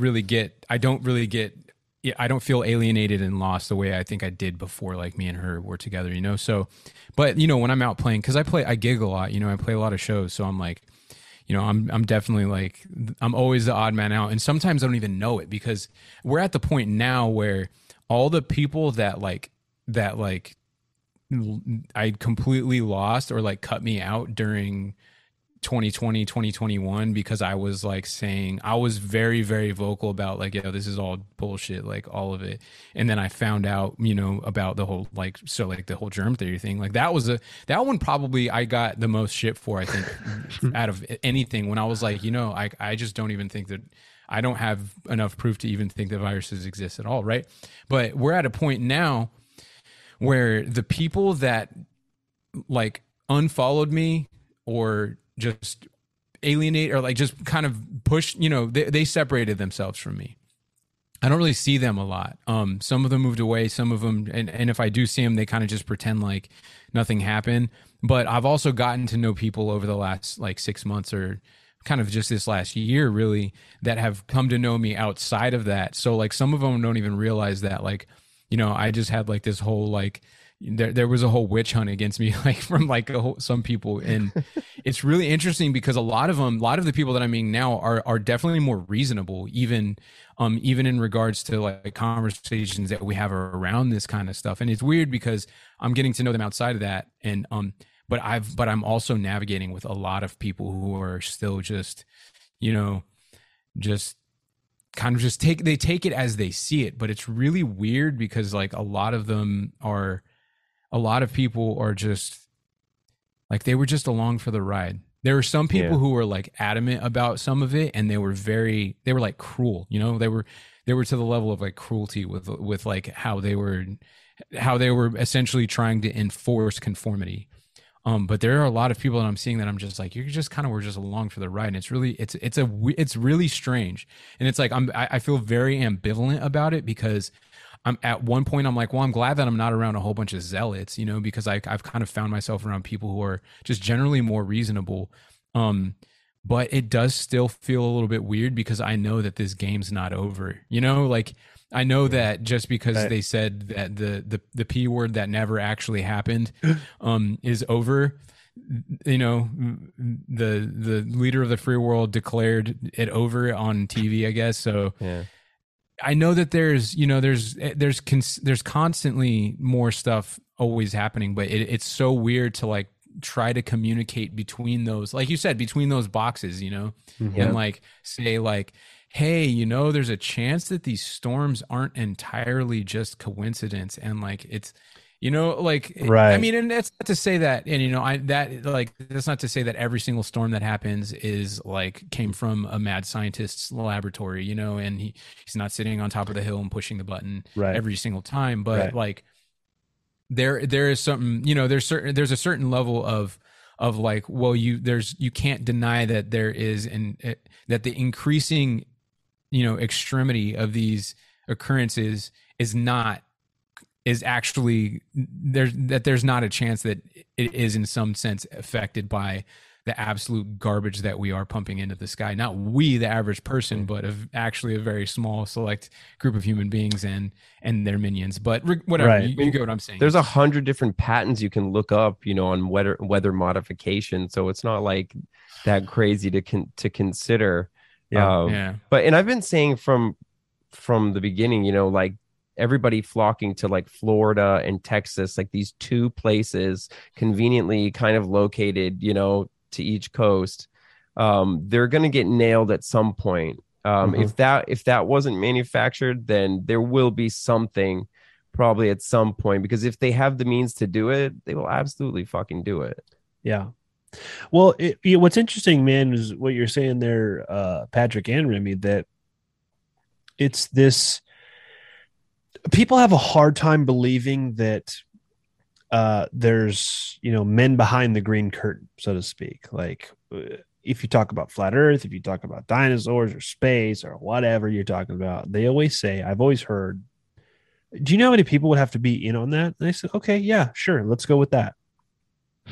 If I would have told you 5 years ago that the entire world would have stayed indoors and not talked to their neighbor because they might get coughed or sneezed on, would you have believed me? How many people do you think were involved with that? Dude, maybe a couple, maybe 100. We lived it. We saw it. We saw it happening in unison, like all the governments around the world. That's what drives me crazy. It's like you saw everybody fucking in on it. Yeah. You know? Right? Yeah. Everyone unanimously agreed that in the wide open, just right in front of everyone. Yeah. The exact reason that people have used to deny any type of occurrence like that. Yeah. Well, and you said earlier, like you're glad that you don't revolve yourself around zealots. And I've admitted this on a show. Like I'm a big time video game player. I love video games. I grew up on them. Are you on COD, bro? Come on, girlfriend. Now, come on now. But it's like, I have, so I kind of have like a little side hustle. I buy and resell retro video game stuff. Now part of that is I'm collecting stuff for my son to eventually play. Like I have a Sega, I have a Dreamcast. It's my favorite system of all time. I got PlayStation 1, Nintendo 64. I got all this stuff, right? That's cool. The same generation, this is on the zealot point. The same generation that said, "I'll punch a Nazi in his face," also said, "I don't want to see swastikas in video games because it's a microaggression." Like those are the same people during COVID said, "You better wear your fucking mask because you're killing somebody." I'm like, no, dude, that Diet Coke you're drinking is killing you. Like I'm still waiting on the winter of death to take my unvaccinated ass out. You know what I'm saying? I'm still waiting to get sick. And it's these. I think what COVID really demonstrated to a lot of us was that at the core, there was a lot of people who I feel like they felt so separated from society. And they were trying to find relevance in a big world. I don't think the world's that big, and they found it in a group, and they agreed with the group, and they felt power in the group. And when it all went away, the people that still wear masks, and I'm not talking like if you're 80 years old and you're wearing a mask, I'm not going to be like, you know, loser or whatever. It's like, dude, you're all right. I get it. You know, you're set in your ways. You've seen a couple world wars, right? You're like, I'm not going to judge you. But they've now become disassociated with that societal group again. And now you're seeing all different kinds of groups pop up, like people that are attempting to normalize sex with children. Yeah, seems to be becoming a rampant thing right now. And it's just, it's crazy because it would seem, and I've had this conversation before on the show, and this is my belief. I don't even know if we have an actual operating government right now. And I'm not saying because Biden's a dipshit. Like I'm not saying that like as like a rhino Republican, because I'm not a registered Republican. or a Democrat, right? I'm a libertarian. I'm a registered libertarian, more or less. I'm a registered. Leave me the fuck alone. But I can't verify for you that we actually have a standing government. Here's what I know: I wake up every day, go to work, I come home to my family, we eat. Numbers pop up into my bank account every week. Those numbers go out, they come back in. But all I see are people on screens telling me that the world around me is burning around. But if I look out the window, everything seems to be fine, right?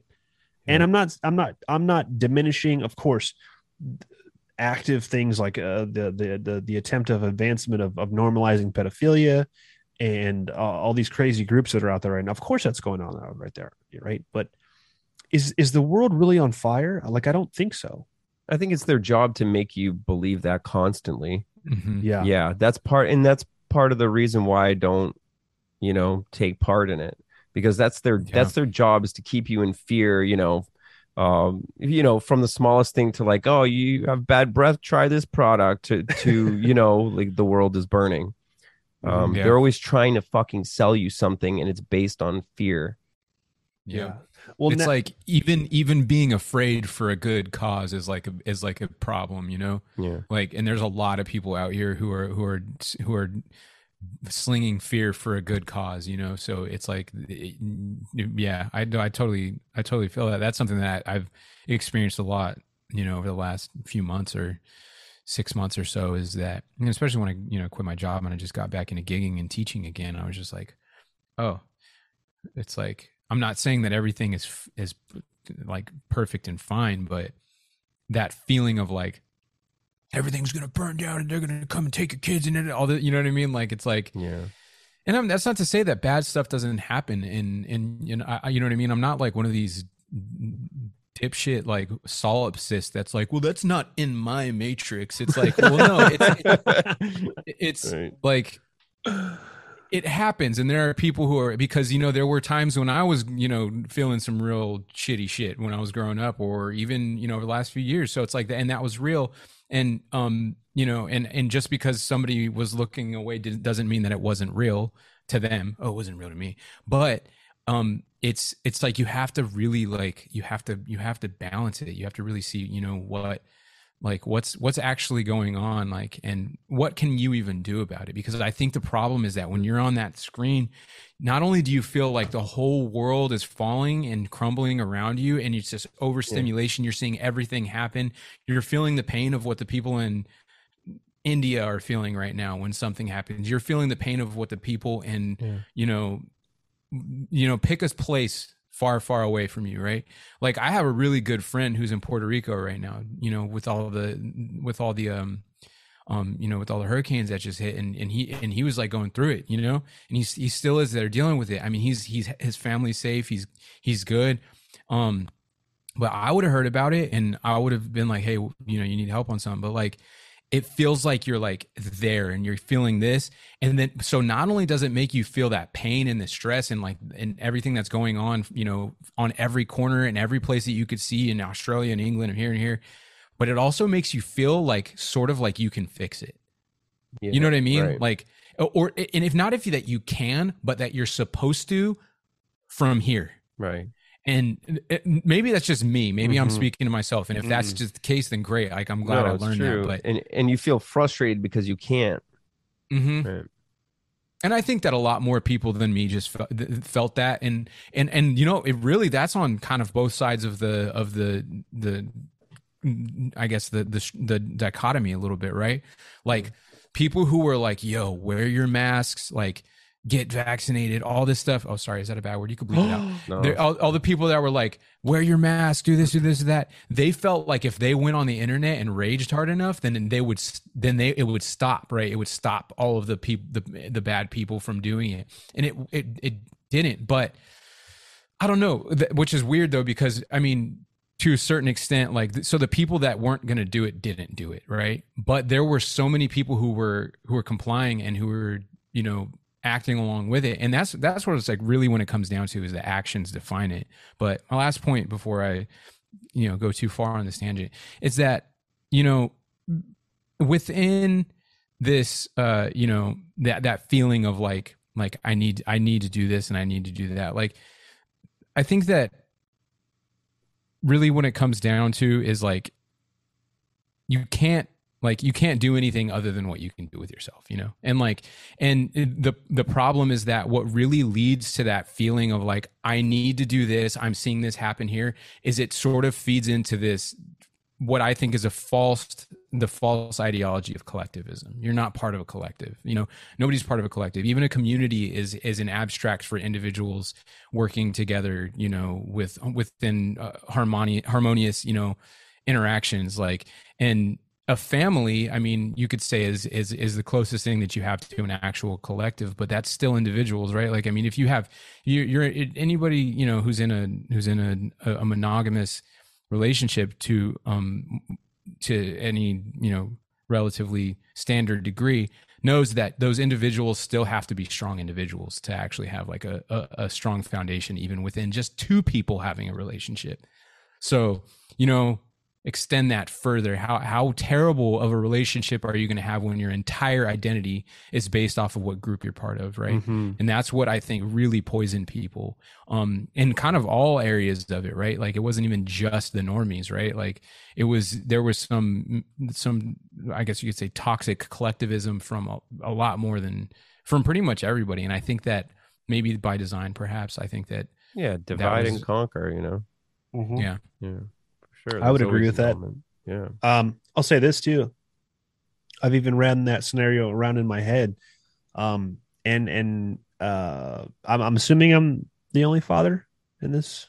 Yeah. Yes. I don't have in this three-way here that we know of, right? That you know.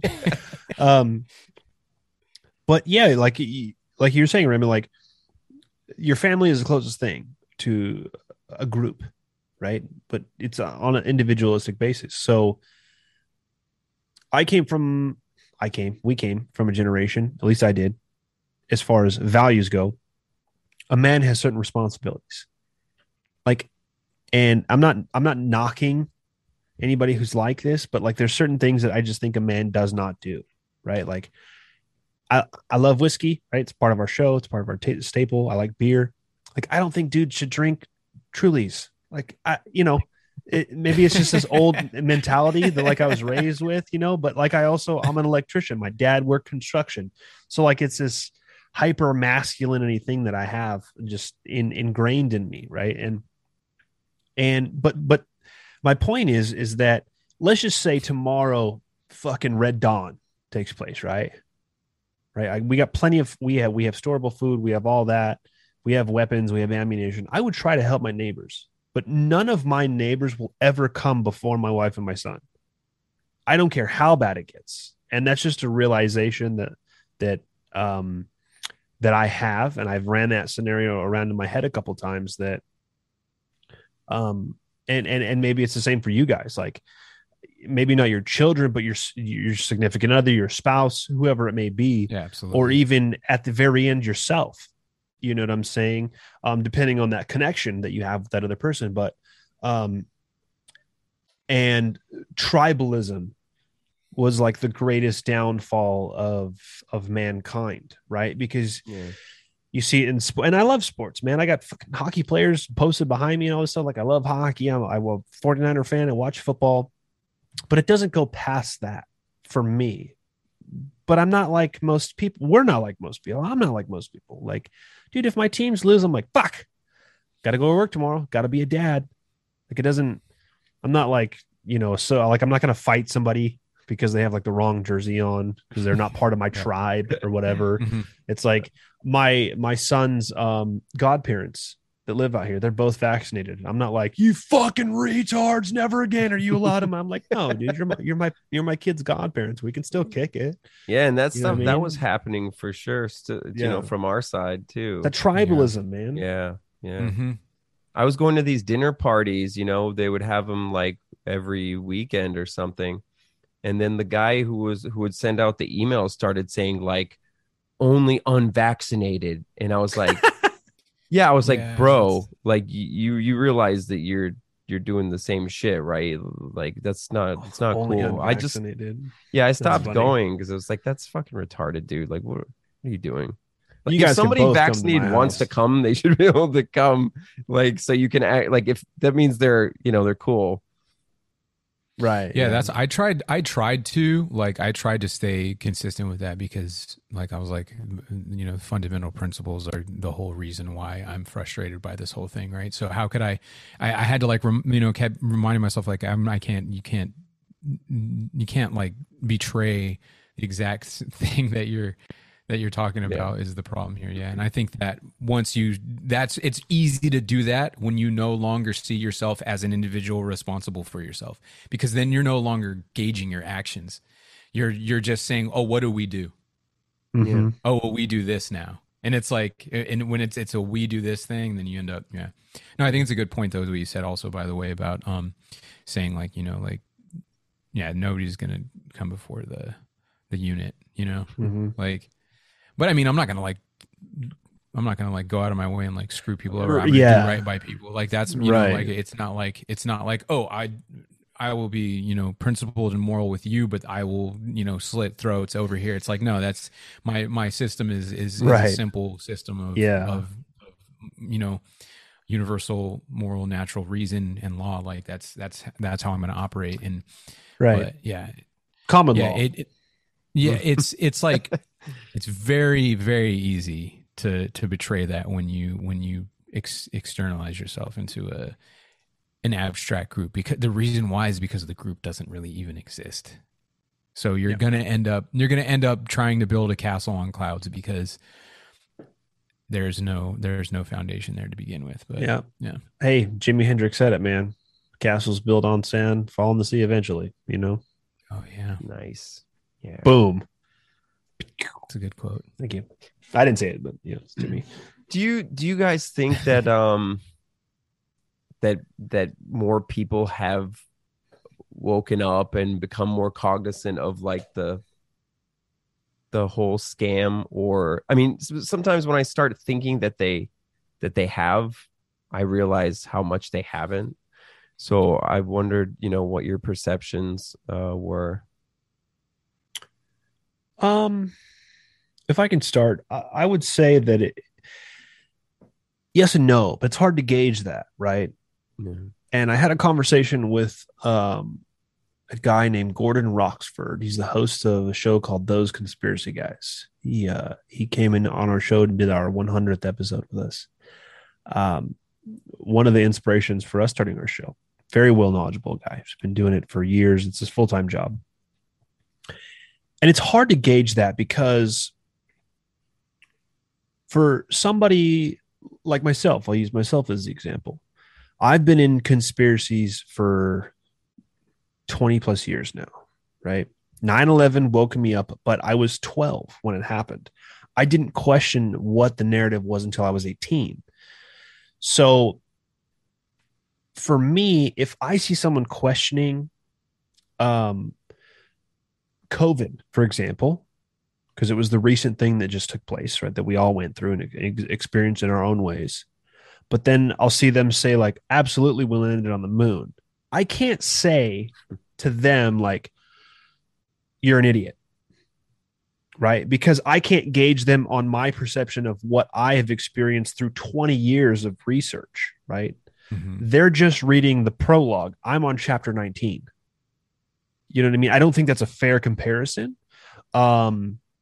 I feel like a lot of people are starting to observe the world through a different lens.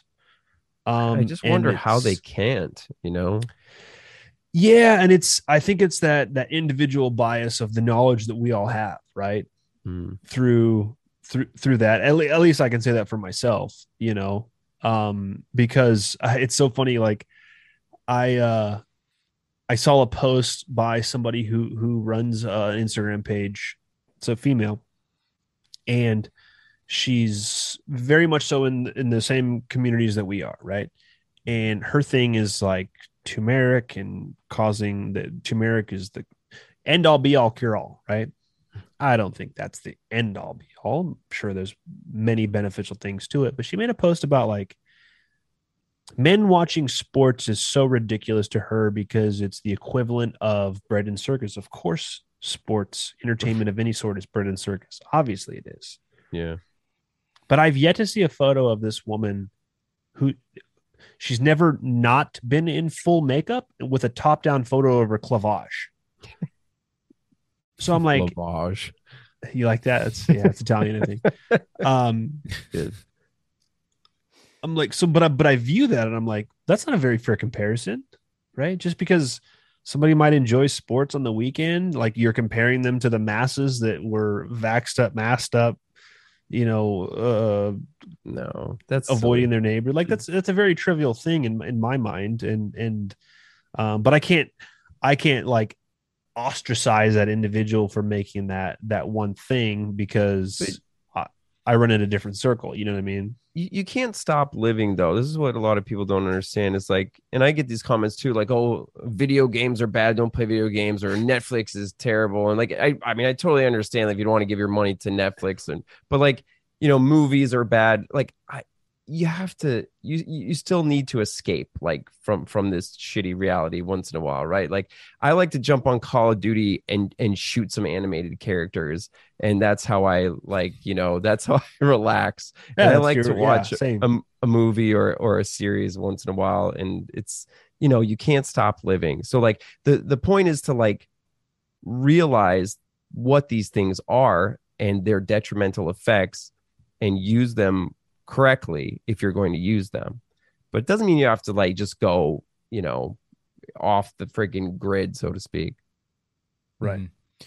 Yeah, I think you just like know your threshold. And I think that like I personally I kind of see like I think that the elite, whatever they are, the people who largely the fairly large but I mean relatively small percentage of people who run these shows and run these games, and they do, I think they do a risk benefit analysis of stuff like this, and I think that they probably know that there's going to be some collateral damage, and the collateral damage in their case is that some people are going to recognize the game, Yeah. But I think that the question is, well, is it gonna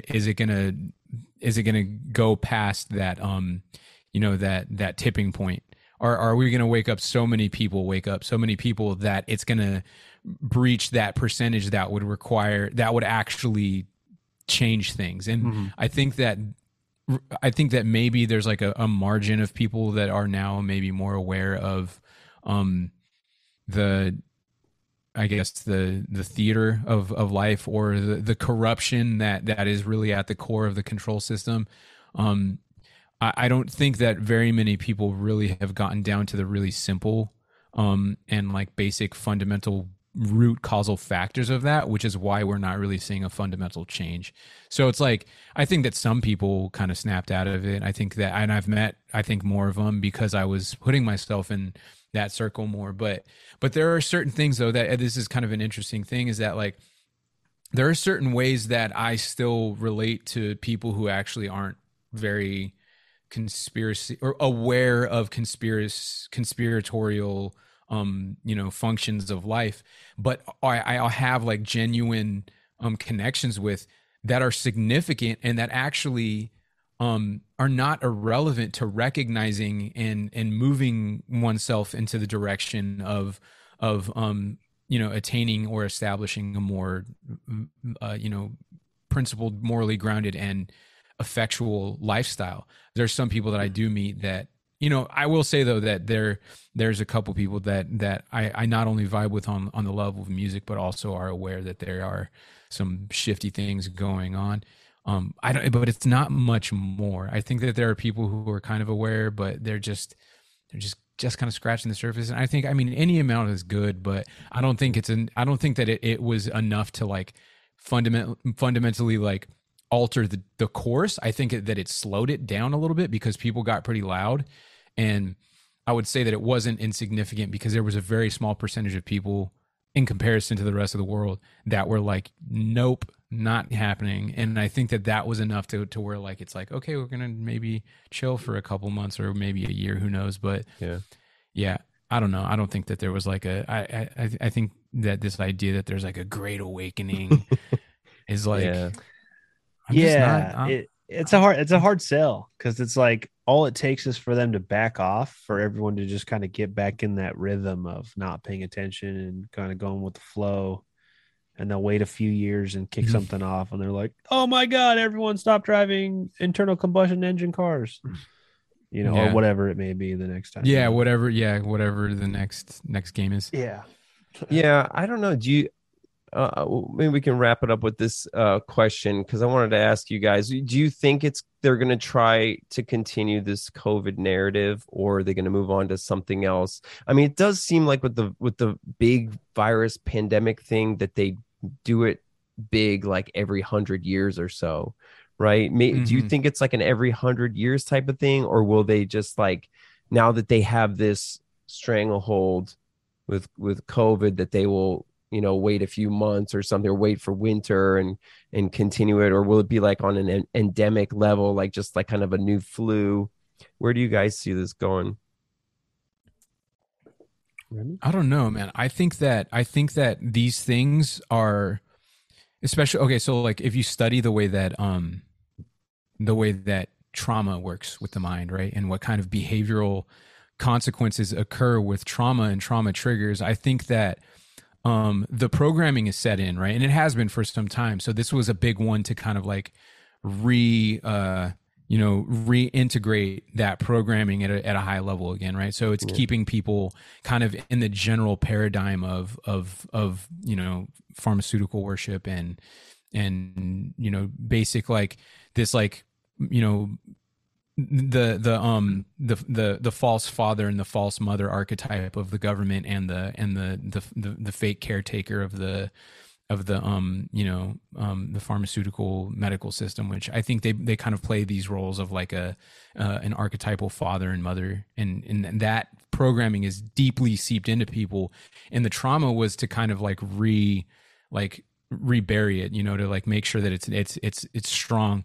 And I think that they'll probably just do little things just to keep that. I remember that one time a couple of years ago when that thing happened. Remember that? You don't want that to happen again, right. So it's like it'll keep people in line enough. But I think that they have to kind of change subjects every once in a while, just so that it's not too obvious, even though it's bloody obvious. And the fatigue, like I think a lot of people are fatigued, even if they believe it, they're just tired of it. Yeah, I mean, look at how again, to the idea of trauma and like think about how prisoners are treated, right? They still let them go take a nap, right? They still let them sleep at night. They're gonna still let it. They're okay, cool. You've yard had enough, time, especially if you watch like how, like. So I don't think that, I think that maybe I don't know, who knows, maybe 15 years or something, or maybe 10 years or something, but it's definitely, I think that they just are it's just a constant. And that's what I realized during this, after it kind of happened. I'm like, oh, it's just like, they just have to, like, it has to be, they have to sustain it, like, because, it can't happen all at once.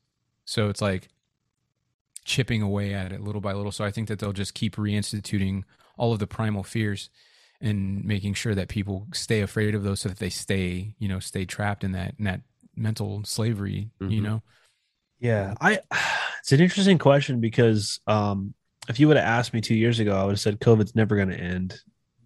But now looking at it, I think COVID was a very important ritual for the elites, right? Our Illuminati, right, Remy? 33, bro, our Illuminati our group, buddies, our homies, about to jump off this call and get on with them, let them know what's going on. It was a very important thing for them, because how they changed the definitions the past couple of years of, you're not fully vaccinated unless you've been shot 48 times or whatever the fuck, like. Because in my company that I used to be with, they were asking about like, are you vaccinated? And I'm like, I'm not taking your questionnaire. I just so happen to be in a skilled trade. I'm a journeyman, so I made it very clear to my wife, like, I will fucking quit my job, but I'll have a job tomorrow, especially because nobody wants to go to work anymore. So, but I'm very fortunate in that aspect. Not everybody has that ability, right? So I feel very fortunate, but I don't necessarily think they changed the definition of being fully vaccinated on a whim.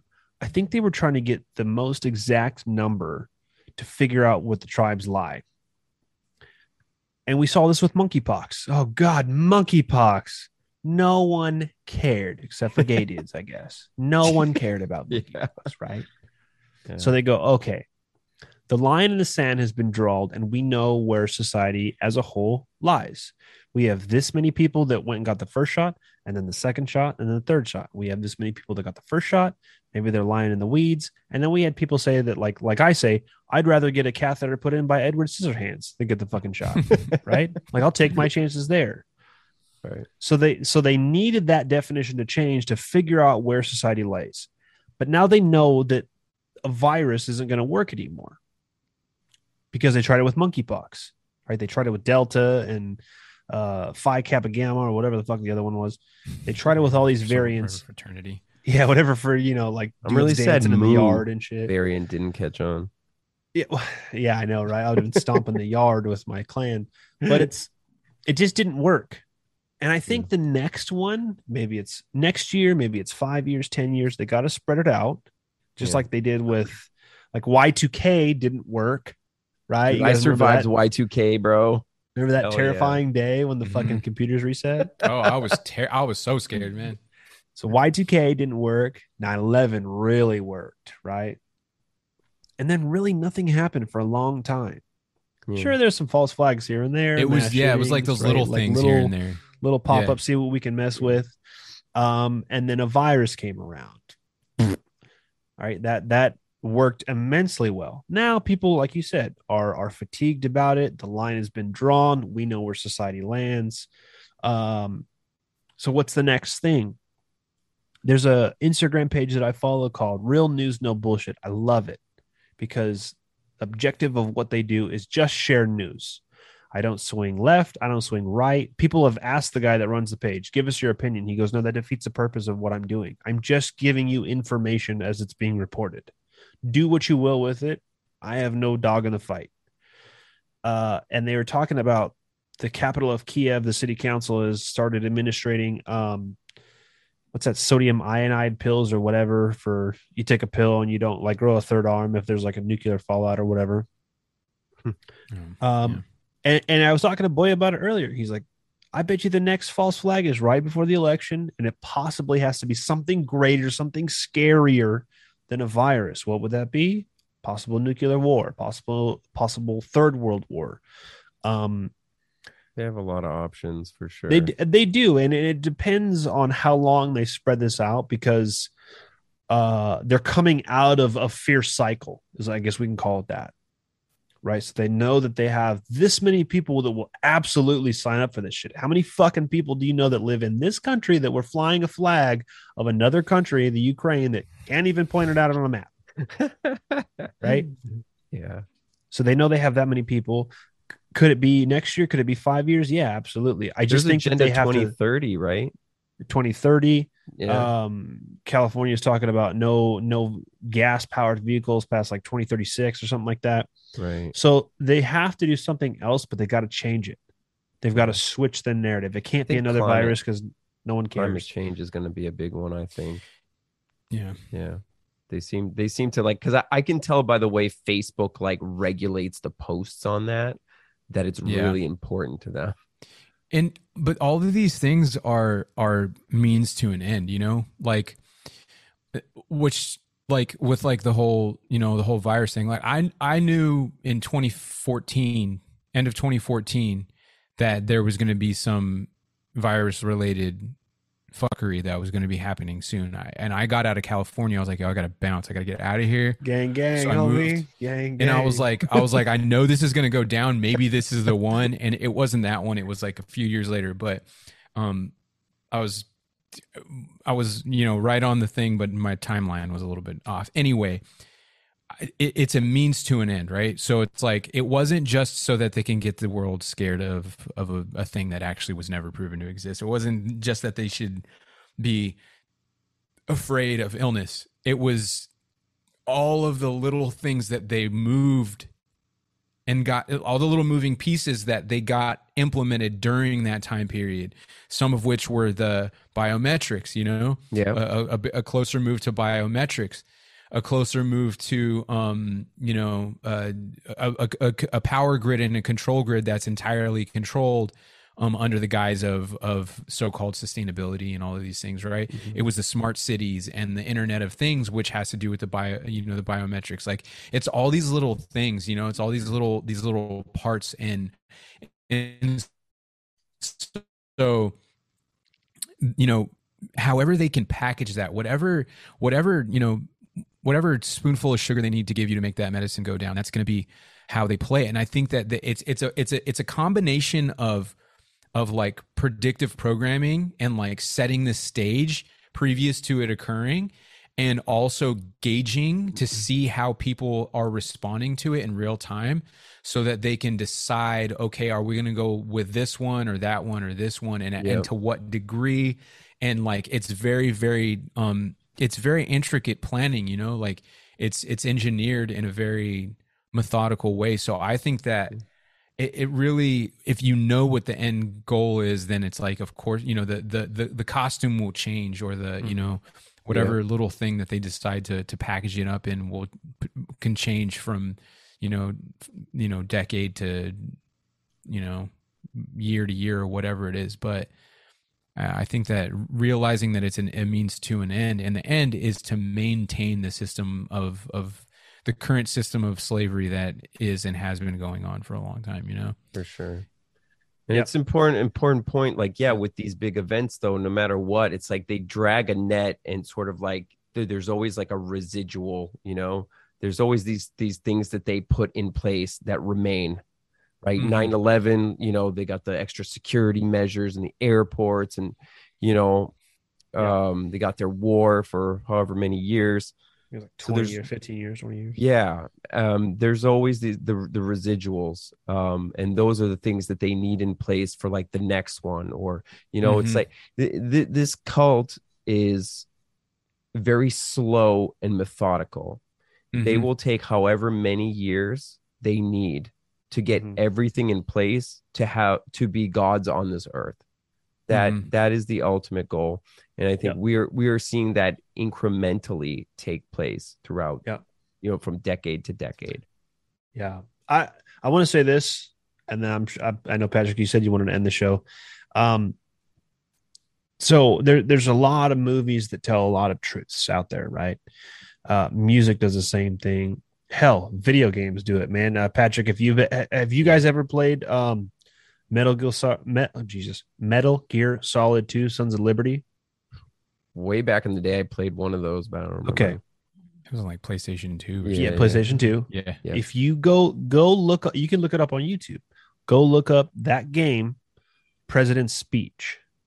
Right, Hideo Kojima is the creator of that game. That dude's on another one, and that guy talks about the election, and he was like, well, I saw you got elected. He's like, dude, that was rigged, homie. He's like, this stuff is planned out way ahead of time. Like, you think you elect presidents? That's adorable. Right. And then at the end of the game, there's this thing where there's these guys called the Patriots, and they're 9 individuals that they make all the decisions, but they've never had their photos taken. And supposedly they've been dead for 20 years. It's a fascinating concept, but all these things that are people that are kind of in the know that try to let some of these things out, I think definitely exists out there. But there's a movie called The Conspiracy. It was released in 2012. It's definitely a B movie. Yes. I cannot watch that movie unless I've been drinking or I've smoked a joint. Didn't the guy die or get killed? The dude that was wearing the mask at the end? The creator, the director, or whatever. Right? Yeah. So I think you can watch it for free on Tubi, maybe. I encourage everyone to watch that movie. It's kind of like if they took all the conspiracies, wrapped them up into one, and made a movie about it. But it's really, really good. And the reason I bring that up is because it sounds corny almost when you watch the movie and you think about it afterwards. Like, no, there's not a giant cabal of people that are doing this. It's like, yeah, of course. But there is, though. Like, I just heard an ad on Spotify when I was listening to music today at work about, because it's localized, right? So I hear ads for Kansas, stuff going on in Kansas, whatever. Dude, this chick popped on there and was like, did you know that the Kansas government has been fluoridating water for 75 years? Did you know that also fluoridated water helps with cavity and tooth decay? Find out more about the benefits of drinking fluoridated water. And I'm like, oh, so now they're just admitting it. Jesus Christ. You know what I'm saying? So, to wrap up that point about the idea of so many people have to be on it, like, nah, dude, not really, bro. Not really, man.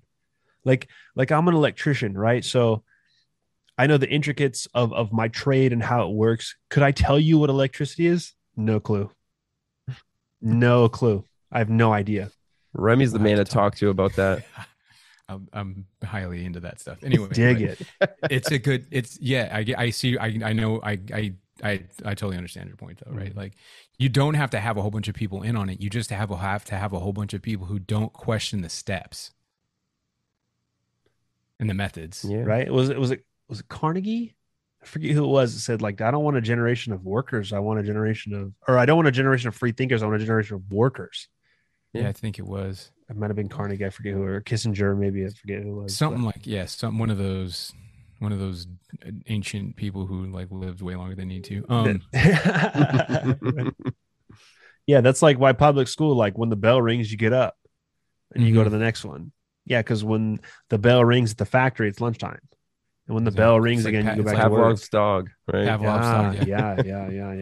Yeah. Yeah, but on kind of, I know you do want to wrap up, so I wanted to comment on the last kind of 2 points that you also commented on. So the idea, like, first of all, that like these people are very, very patient, right? And so people will say, well, why would they participate in something that they don't even get to see happen? It's like, well, they do get to see it happen in real time, in the sense that they get to they're reaping the fruits of their power. They're reaping the benefits of their power at this time. So they don't have to wait for the whole thing to play out. They can sit there and laugh at just feeling more clever than the average person. I think that's why it's like, why are they so patient? Well, because they do get things right now from it, even if they don't see the ultimate outcome. It's a pride thing. You can make a person do something if they're proud of themselves and they have enough, like, if they worship themselves enough, they'll do something that they'll never see come to fruition just to say that they did it, just to say that, because like they think that their pride will outlive their body almost, in a sense. And I think that that's something to think about. But also, you had mentioned, kind of like there's these always like little bit of leftover stuff that you see once once something happens, like there's a conflict, there's a large scale thing, and then certain stuff kind of leaves behind. Yeah. Something that I've been kind of seeing happen that I don't think people are really paying attention to, and I think in the right way, is there's a lot, and this might, I don't know how you guys will feel about this. I'll just say it though. There's a lot of people who started to sort of lean more right wing during this, who were like rebelling, and they were getting a lot more like, I think that sort of like counter camaraderie kicked in a little bit. But something that I'm seeing a lot of is this idea of like securing the borders and stuff like that, right? And a lot of people who like are like, yeah, like, they're the corrupt politicians during this and this and that, and then they're just letting the borders open wide. And so like, I think that this is a dialectic. So I do want to point this out, because this is like looking at the next steps, right? The next steps are going to be like a counter to what happened recently, and that's going to be like it's going to go the opposite direction, because it always ping pongs, it always slingshots from one side to the next.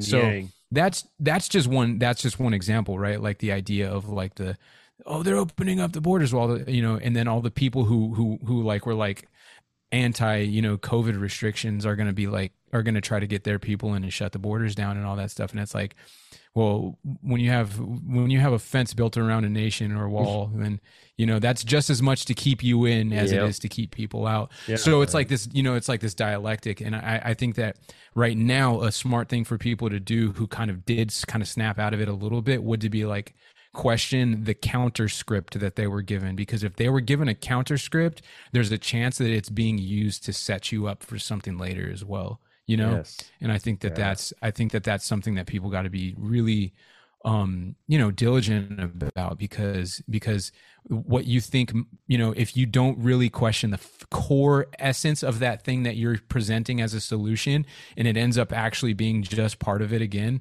then you're going to end up, regretting it later and maybe feeling like ousted a little bit. I know I've done that before. I thought I was fighting the system when I was, involved in the decolonize movement, and turns out it's just another Marxist thing, so just as an example. But anyway, yeah, that's my last comment. Well said. Or one of my last, if that's how you want to wrap it up. Good Well points. Good well points. said. Yes. Important to be cognizant of those things. Yeah. I definitely realized a little too late, like, oh shit, there's a wall going up around our country. Yeah. And I want to say, I want to speak real quick on that. Yeah. Because it's like we've talked about it on our show about an open border, especially with one of our third member is actually a police officer and Boya and Chris both live in San Diego, so he deals with this stuff firsthand. And it's not so much about like securing our border because like we don't want fucking anybody coming in here. No, dude, I don't give a fuck who comes here. I do worry about the level of drug trafficking and child trafficking that takes place, and human trafficking which has already surpassed the illegal arms deal, and it's set to surpass the drug trade. Is human trafficking, right? There's more slaves now than there was when it was legal. Legal, right? So that's something I worry about. But I also I see the red wave coming, right? I see it like it's going to happen, right? And that's not necessarily a good thing, Right. just because I have conservative ideologies that I subscribe to. Like I'm against abortion, not because I don't think in a woman's rights of choice, like to choose, but because I know who Margaret Sanger is. That ideology hasn't changed. They just masked it in a different way. Right. So it's hard to align yourself with these things, but that's a great point because you have to be aware, you have to be vigilant of the counter script they're giving. Like, dude, wait till DeSantis gets in. I'm like, yeah, Oh, dude. Christ, DeSantis. Yeah. I'm not saying I hate the guy.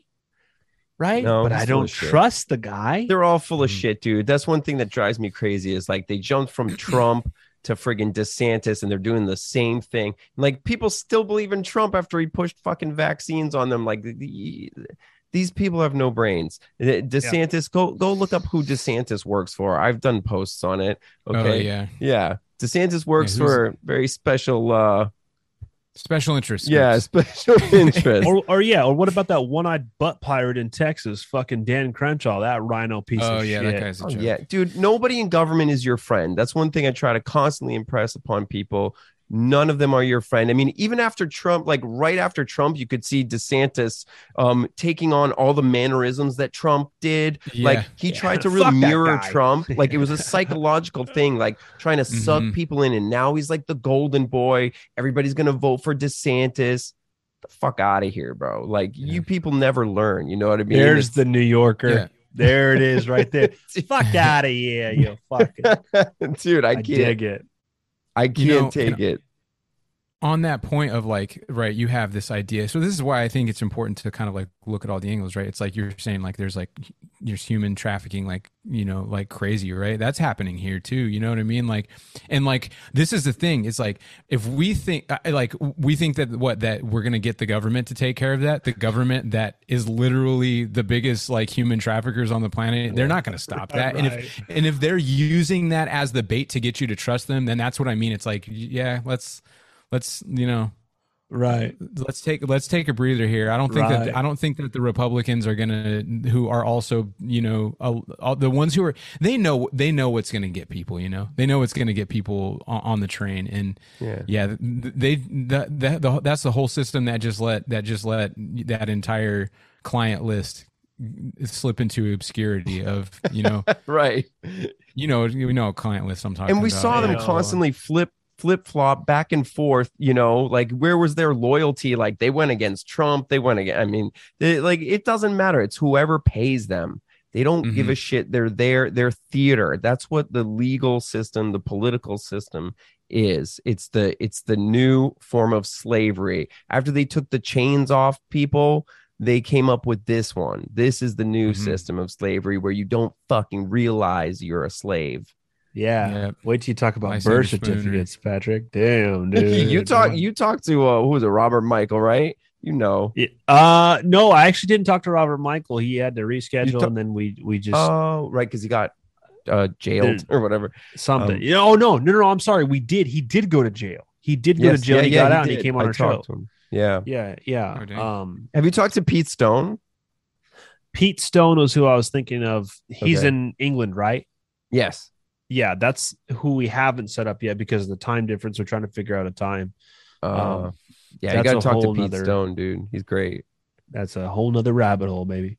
Oh yeah, get into it.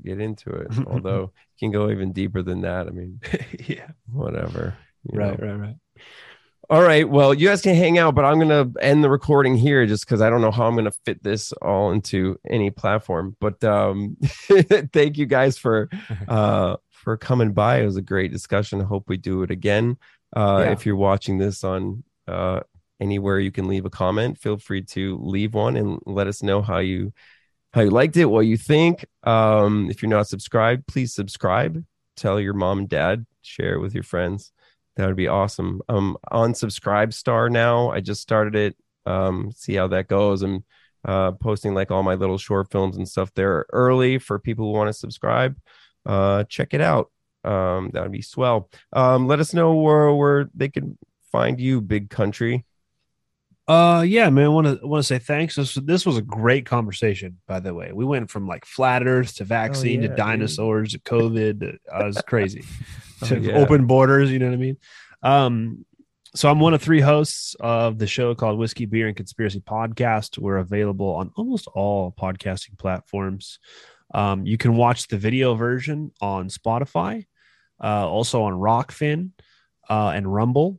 We release a show every Friday at 10:30 a.m. Central Time. And once a month, we do a live show that is live on Rockfin and Twitch. It's free to check those out. Instagram, we're not on Twitter. We don't have a TikTok. We were banned off YouTube.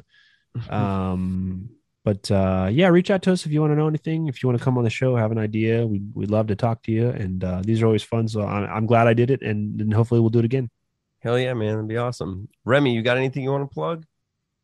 I mean, I got another, me and Chad Kilgore got another Arcane Liberation thing in the works, another episode that we're planning to record this or next week. So Arcane Liberation Radio, do that occasionally. Eventually I'm working on a lot of music right now, mainly though, but that's it. If anybody's interested in those topics, we do have a few episodes up there of the kind of the fundamental, the basics, the stuff that I think most of all of the things that I've talked about boiled down to. So if anybody's interested, Arcane Liberation Radio, Spotify, Apple Music, yada yada. It's good stuff. I will put the links in the descriptions and stuff for people who want to check those out.